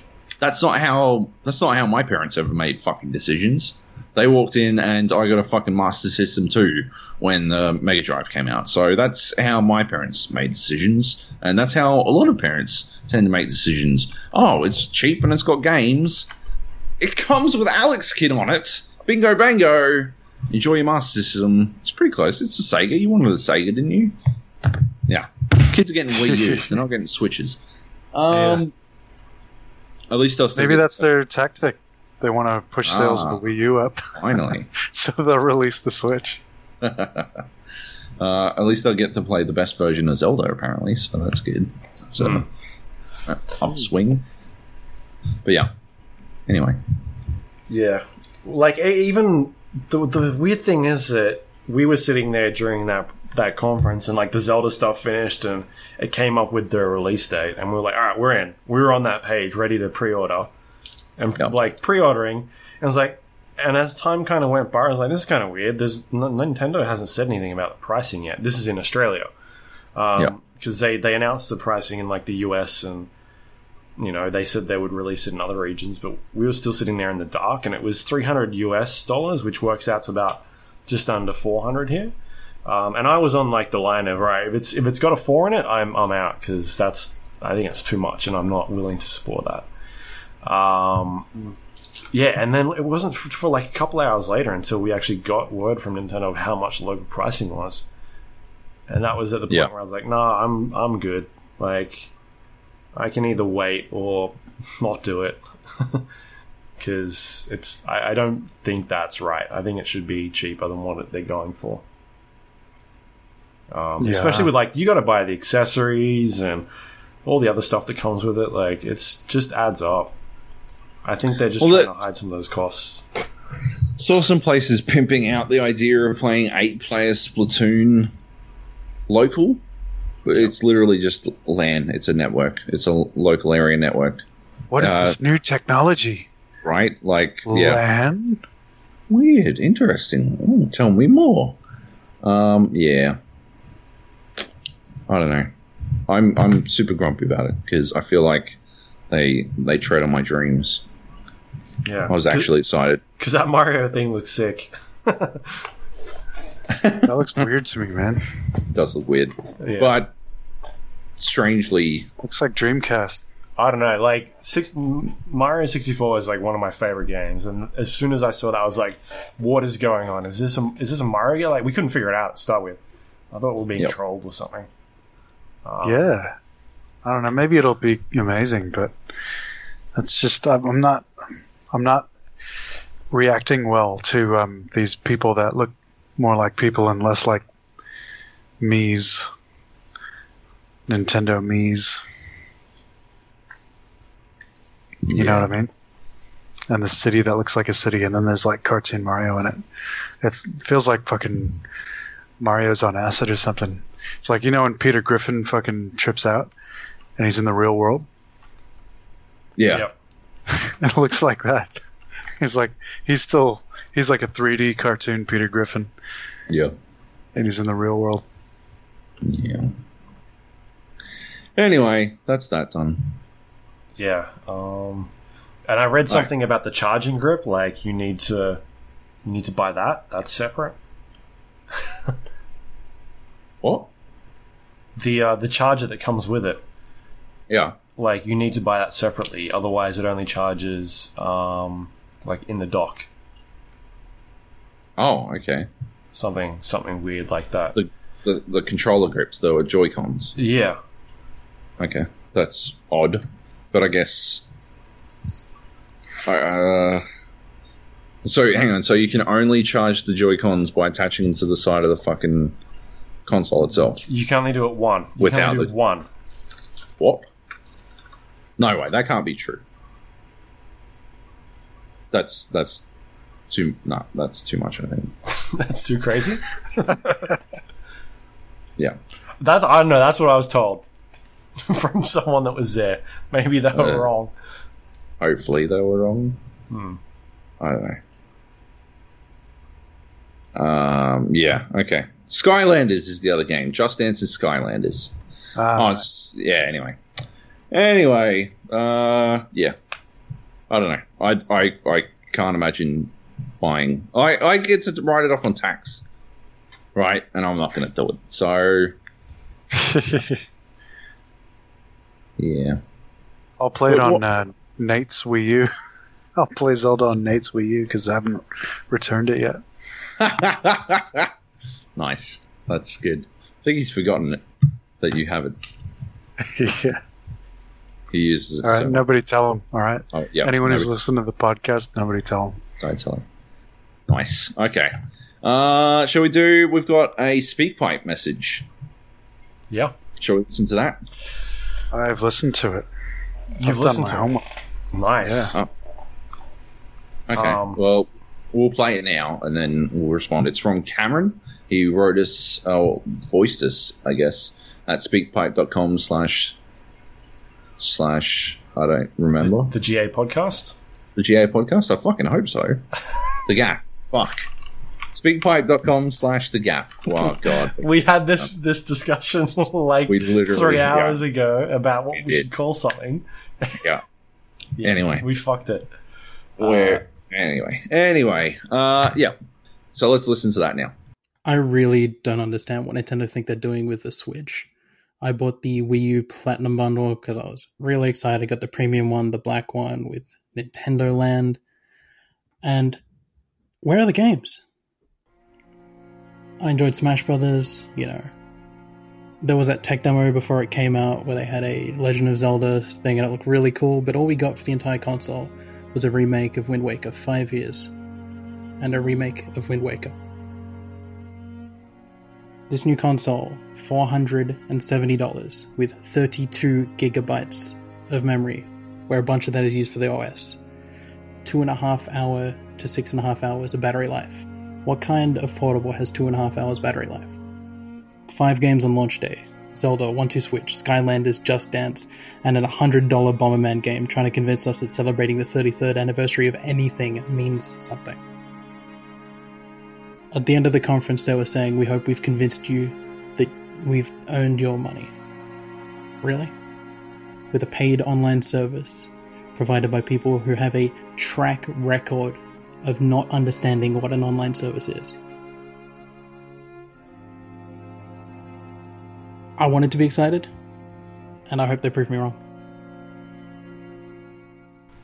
Okay. Sums it up, right? Cameron's at the same place that we're at. You got to play that, okay? When you play that for the people listening at home, you got to play it with our serious song. Our serious song. You got to play it with that. What's our serious song? Our serious song, the one from Arrival. Okay, fair enough. Is that what we're calling that song now? The serious song, yeah. All right. Because that he sounds like he's upset. He sounds like someone didn't just piss in his cereal. They took a dump in it and then they took it out the back and shot it in the brains. Yeah, and then we're like, hey, you got to eat this, but you've also got to pay for it. Cameron's not happy. Yeah. Cameron's as happy as I am. He doesn't, but he does. He's like when your mum isn't mad at you. She's just disappointed. Yeah. Cameron's just disappointed in Nintendo. I'm mad. I'm like, go get the belt. This is happening, Nintendo. Cameron's like, I can't believe you've done this. That was a good message. Yeah. It was well thought out. Gosh, the old Bomberman though. I mean, the 33rd. Yeah, they are pimping. I don't know if you guys have seen the trailer, but they are hammering the 33rd anniversary thing pretty hard. Such a great number. 2 3s. I saw the press release for Bomberman. There was one. Hang on. I got to read you the bullet points. Mm-hmm. Bomberman is back with the same game system and controllability with a fresh take on a classic title. Photoreal graphics. What? What? Why are there photorealistic graphics in Bomberman? Something you've always wanted. Of course, I'd never realized. But in the trailer, there is no evidence of photorealistic graphics, even a little bit. Bomberman's siblings and well-known enemies are back with rich personality. 3D stages with dynamic environments. That is literally the fucking... That's not... You can't pimp that out. That is all of Bomberman, motherfuckers. Battle mode for maximum of 8 players, local connection battles, and online. Oh, yeah, can't wait to pay for online for that. Enriched story with all-star voice actors. I've always wanted voice acting in my Bomberman game when the little guy puts a bomb down and then kicks it across the stage. Or I need some fucking Dragon Ball Z storytelling shit. Anyway. So, yeah. Yeah, that was a good rant. I don't know. It was high quality. It was a good rant. It was well thought out. It was concise. Yep. I'm with him on the Bomberman stuff too. Yeah, fair enough. Well, you're all Bomberman haters. Do you think he sounds a bit like Mark Fennell? Who is that? That's the guy that does that Download This Show podcast. And he was on SBS? Was he on SBS? SBS. He's a few SBS shows. Now he's doing SBS Viceland stuff. Movie critic. He was a movie critic on like Triple J, I think, for ages. Yeah. Oh, I think I know who you're talking about. I googled him. I sort of recognize him. I don't know what he sounds like. When I started listening to the audio file, I thought it was him. Maybe it is him. Huh. Maybe it is. So there you go, Cam. You should start a podcast. Yeah. Good idea. Hang on. No, hold on. Stream. Hey. What are you doing? Okay. We've seen a lost John. No one can touch podcast the gap. when the gap exists. Okay, there is no No point. one can touch it, but he can compete with Download This Show. He can call it Stream idea. This Program. Yep, genius. You wouldn't steal a car. That's what you can call it. Yep. Yeah, he wouldn't stream a car. Yeah. Just to make a correction, I just read up on the Nintendo Switch charging, and you can charge them at the same time. It's not one at a time, so that was incorrect wherever I read that or heard that from. Jeepers creepers. Yeah. You wouldn't blockchain a handbag. What? I'd give it a shot. I mean, You can try. Yeah. anyway. That's it. TCP/IP, a house. Oof, you wouldn't DNS garage. Like you could steal a house anyway. Maybe. All right. Wrap things up. We're done? Yep. That's all the news. Thanks for joining us, Jung. Yeah. Big Oh, geez, that's okay. Yeah. Good to have you back after your holiday. I know, it's good to be back. It was really cold over there. Yeah. All right. Well, you can find us on iTunes, Android, and the Windows Store under the GAP or the GA podcast. You can rate and review us on there. You'll find us under the What's Hot section on iTunes because I've been checking every day and we're always there. So that's helpful. You know Nice. why? You know why, John? Because we're Why? the best video game podcast in Australia, the world. Oh, Well. we fucking do. Yeah, boy. We do. You can also find us on Facebook.com/the GA podcast, Twitter.com/the GA podcast. I guess SpeakPipe.com/the Gap. It's actually written here. I found it. And our website has all those links, which is gapodcast.com. And also the Discord channel.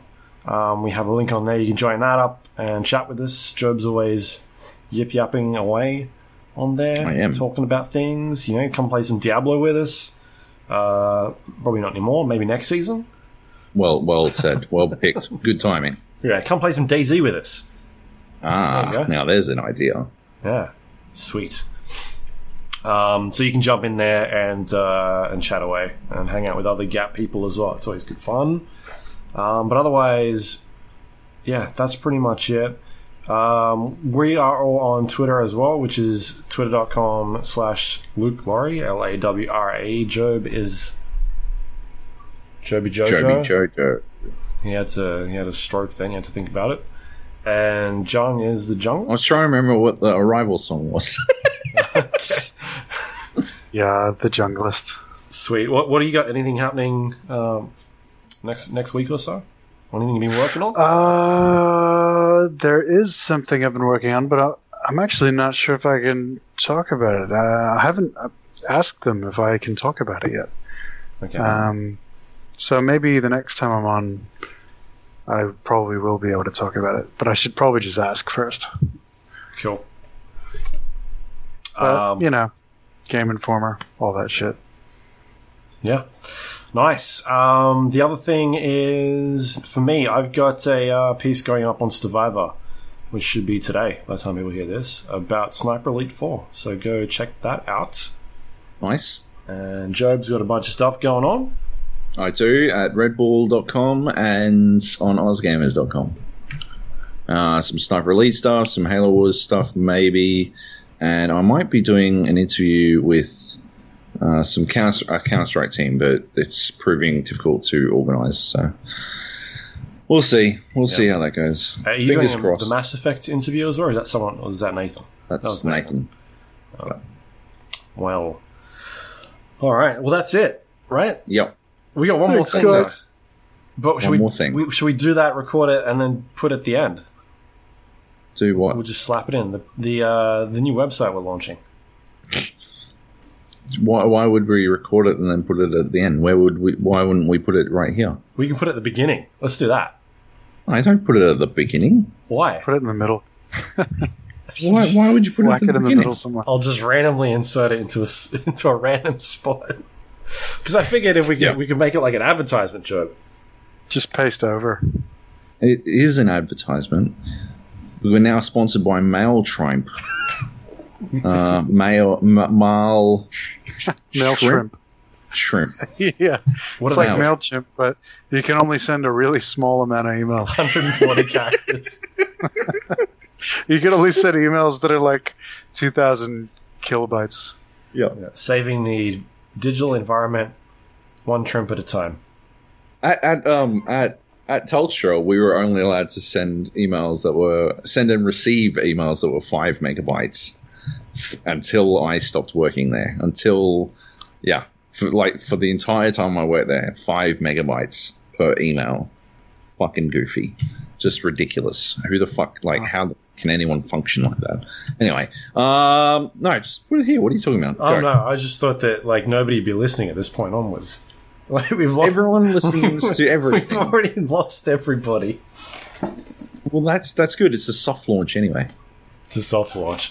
Yeah, we've had questions in the past of, the GAP and, how people can help support us and what we do. So it's something we've thought about for a while. I think the first time we thought about doing this was in 2015. But, knowing us, we did other things. So we launched our new website. We're independent.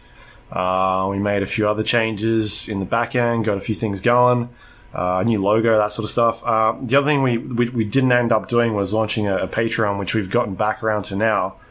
And, we've thought about how we can do that. We've had questions in the past of, how people can support us and what they can do to donate and that sort of thing. And we've thought about it. We came up with a few ideas, and we're throwing them out there and kind of seeing what people think. So you can check that out now at patreon.com/the GA podcast. You can head over there, and if you want, you can donate to us, I guess, every month. Only if you want. You don't have to do this. It is optional. We will still be a free podcast until such a time as when Nikka, the Japanese whiskey company, comes to me and offers me shitloads of whiskey to sell out, and then we will become a whiskey podcast. Oh, I love Nikka. How good is Nikka? It's so good. Yes. It's redonks. So at that point, then things will switch up. But until then, we'll be a free podcast. So you don't have to. But we've got some options. If you put $1 in a month, we'll give you a shout out that month that you put it in. If you put $4 in, you can get early access to the podcast for reasons I don't understand at all. Because I thought it'd be hilarious.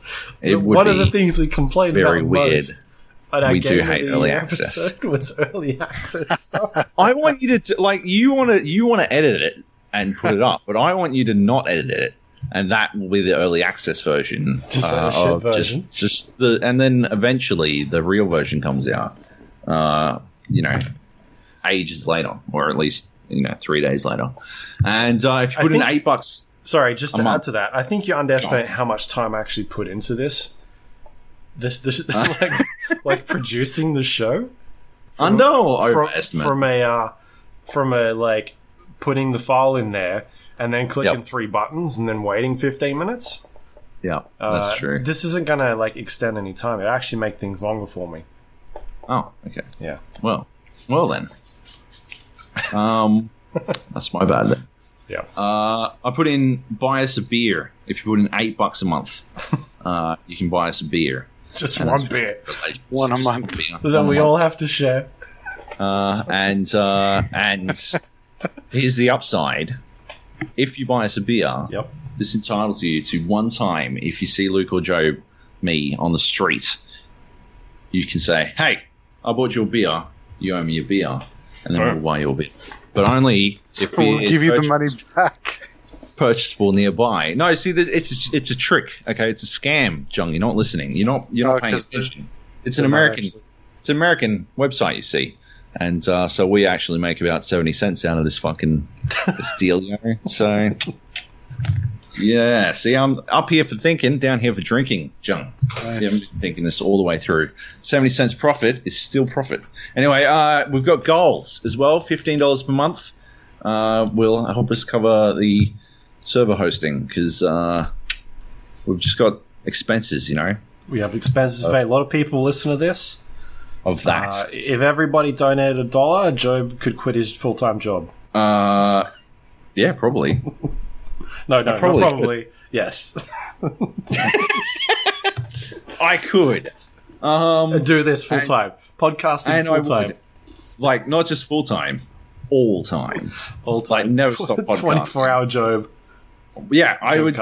It'd just basically be the Discord channel that sometimes I forget to, like, jump out of. And so, yeah, you'll jump into the general channel on Discord and all you'll hear is me making dinner in the background, which I don't think is that interesting, but apparently it's quite interesting. It's not something that I intend to do, but yeah.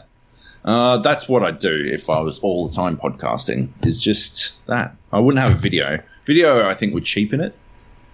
So I wouldn't do that. No video. Just audio. All audio all the time. $50 a month, and we'll do spoiler casts, bonus episodes. Everyone will get them, but it'll just make it a little bit more feasible. We'll put some fucking effort in, I guess. It just means more podcasts for people and, more effort. From more us. effort. Yeah. So we've done, as an example, we put one in there. We've a couple of years back. You couldn't have picked a more recent one. No, 5 years, half a decade ago, we did one of these. Well, to be fair, Joe, and now you're like, oh, we'll aim for 4 a year. No, we're gonna go from nothing for 5 fucking years to 4 a year if we can make $50 a month minimum. Minimum 4 a year. Right. Okay. Yeah. No. So Mass Effect. We did a Mass Effect 3 spoiler episode. In 2012, where we talked about the 3 games and kind of where our choices came together. And that was really the last time we did one of those. We've done in-depth discussions about video games in the last couple of years, but they've always been tied to one of these episodes.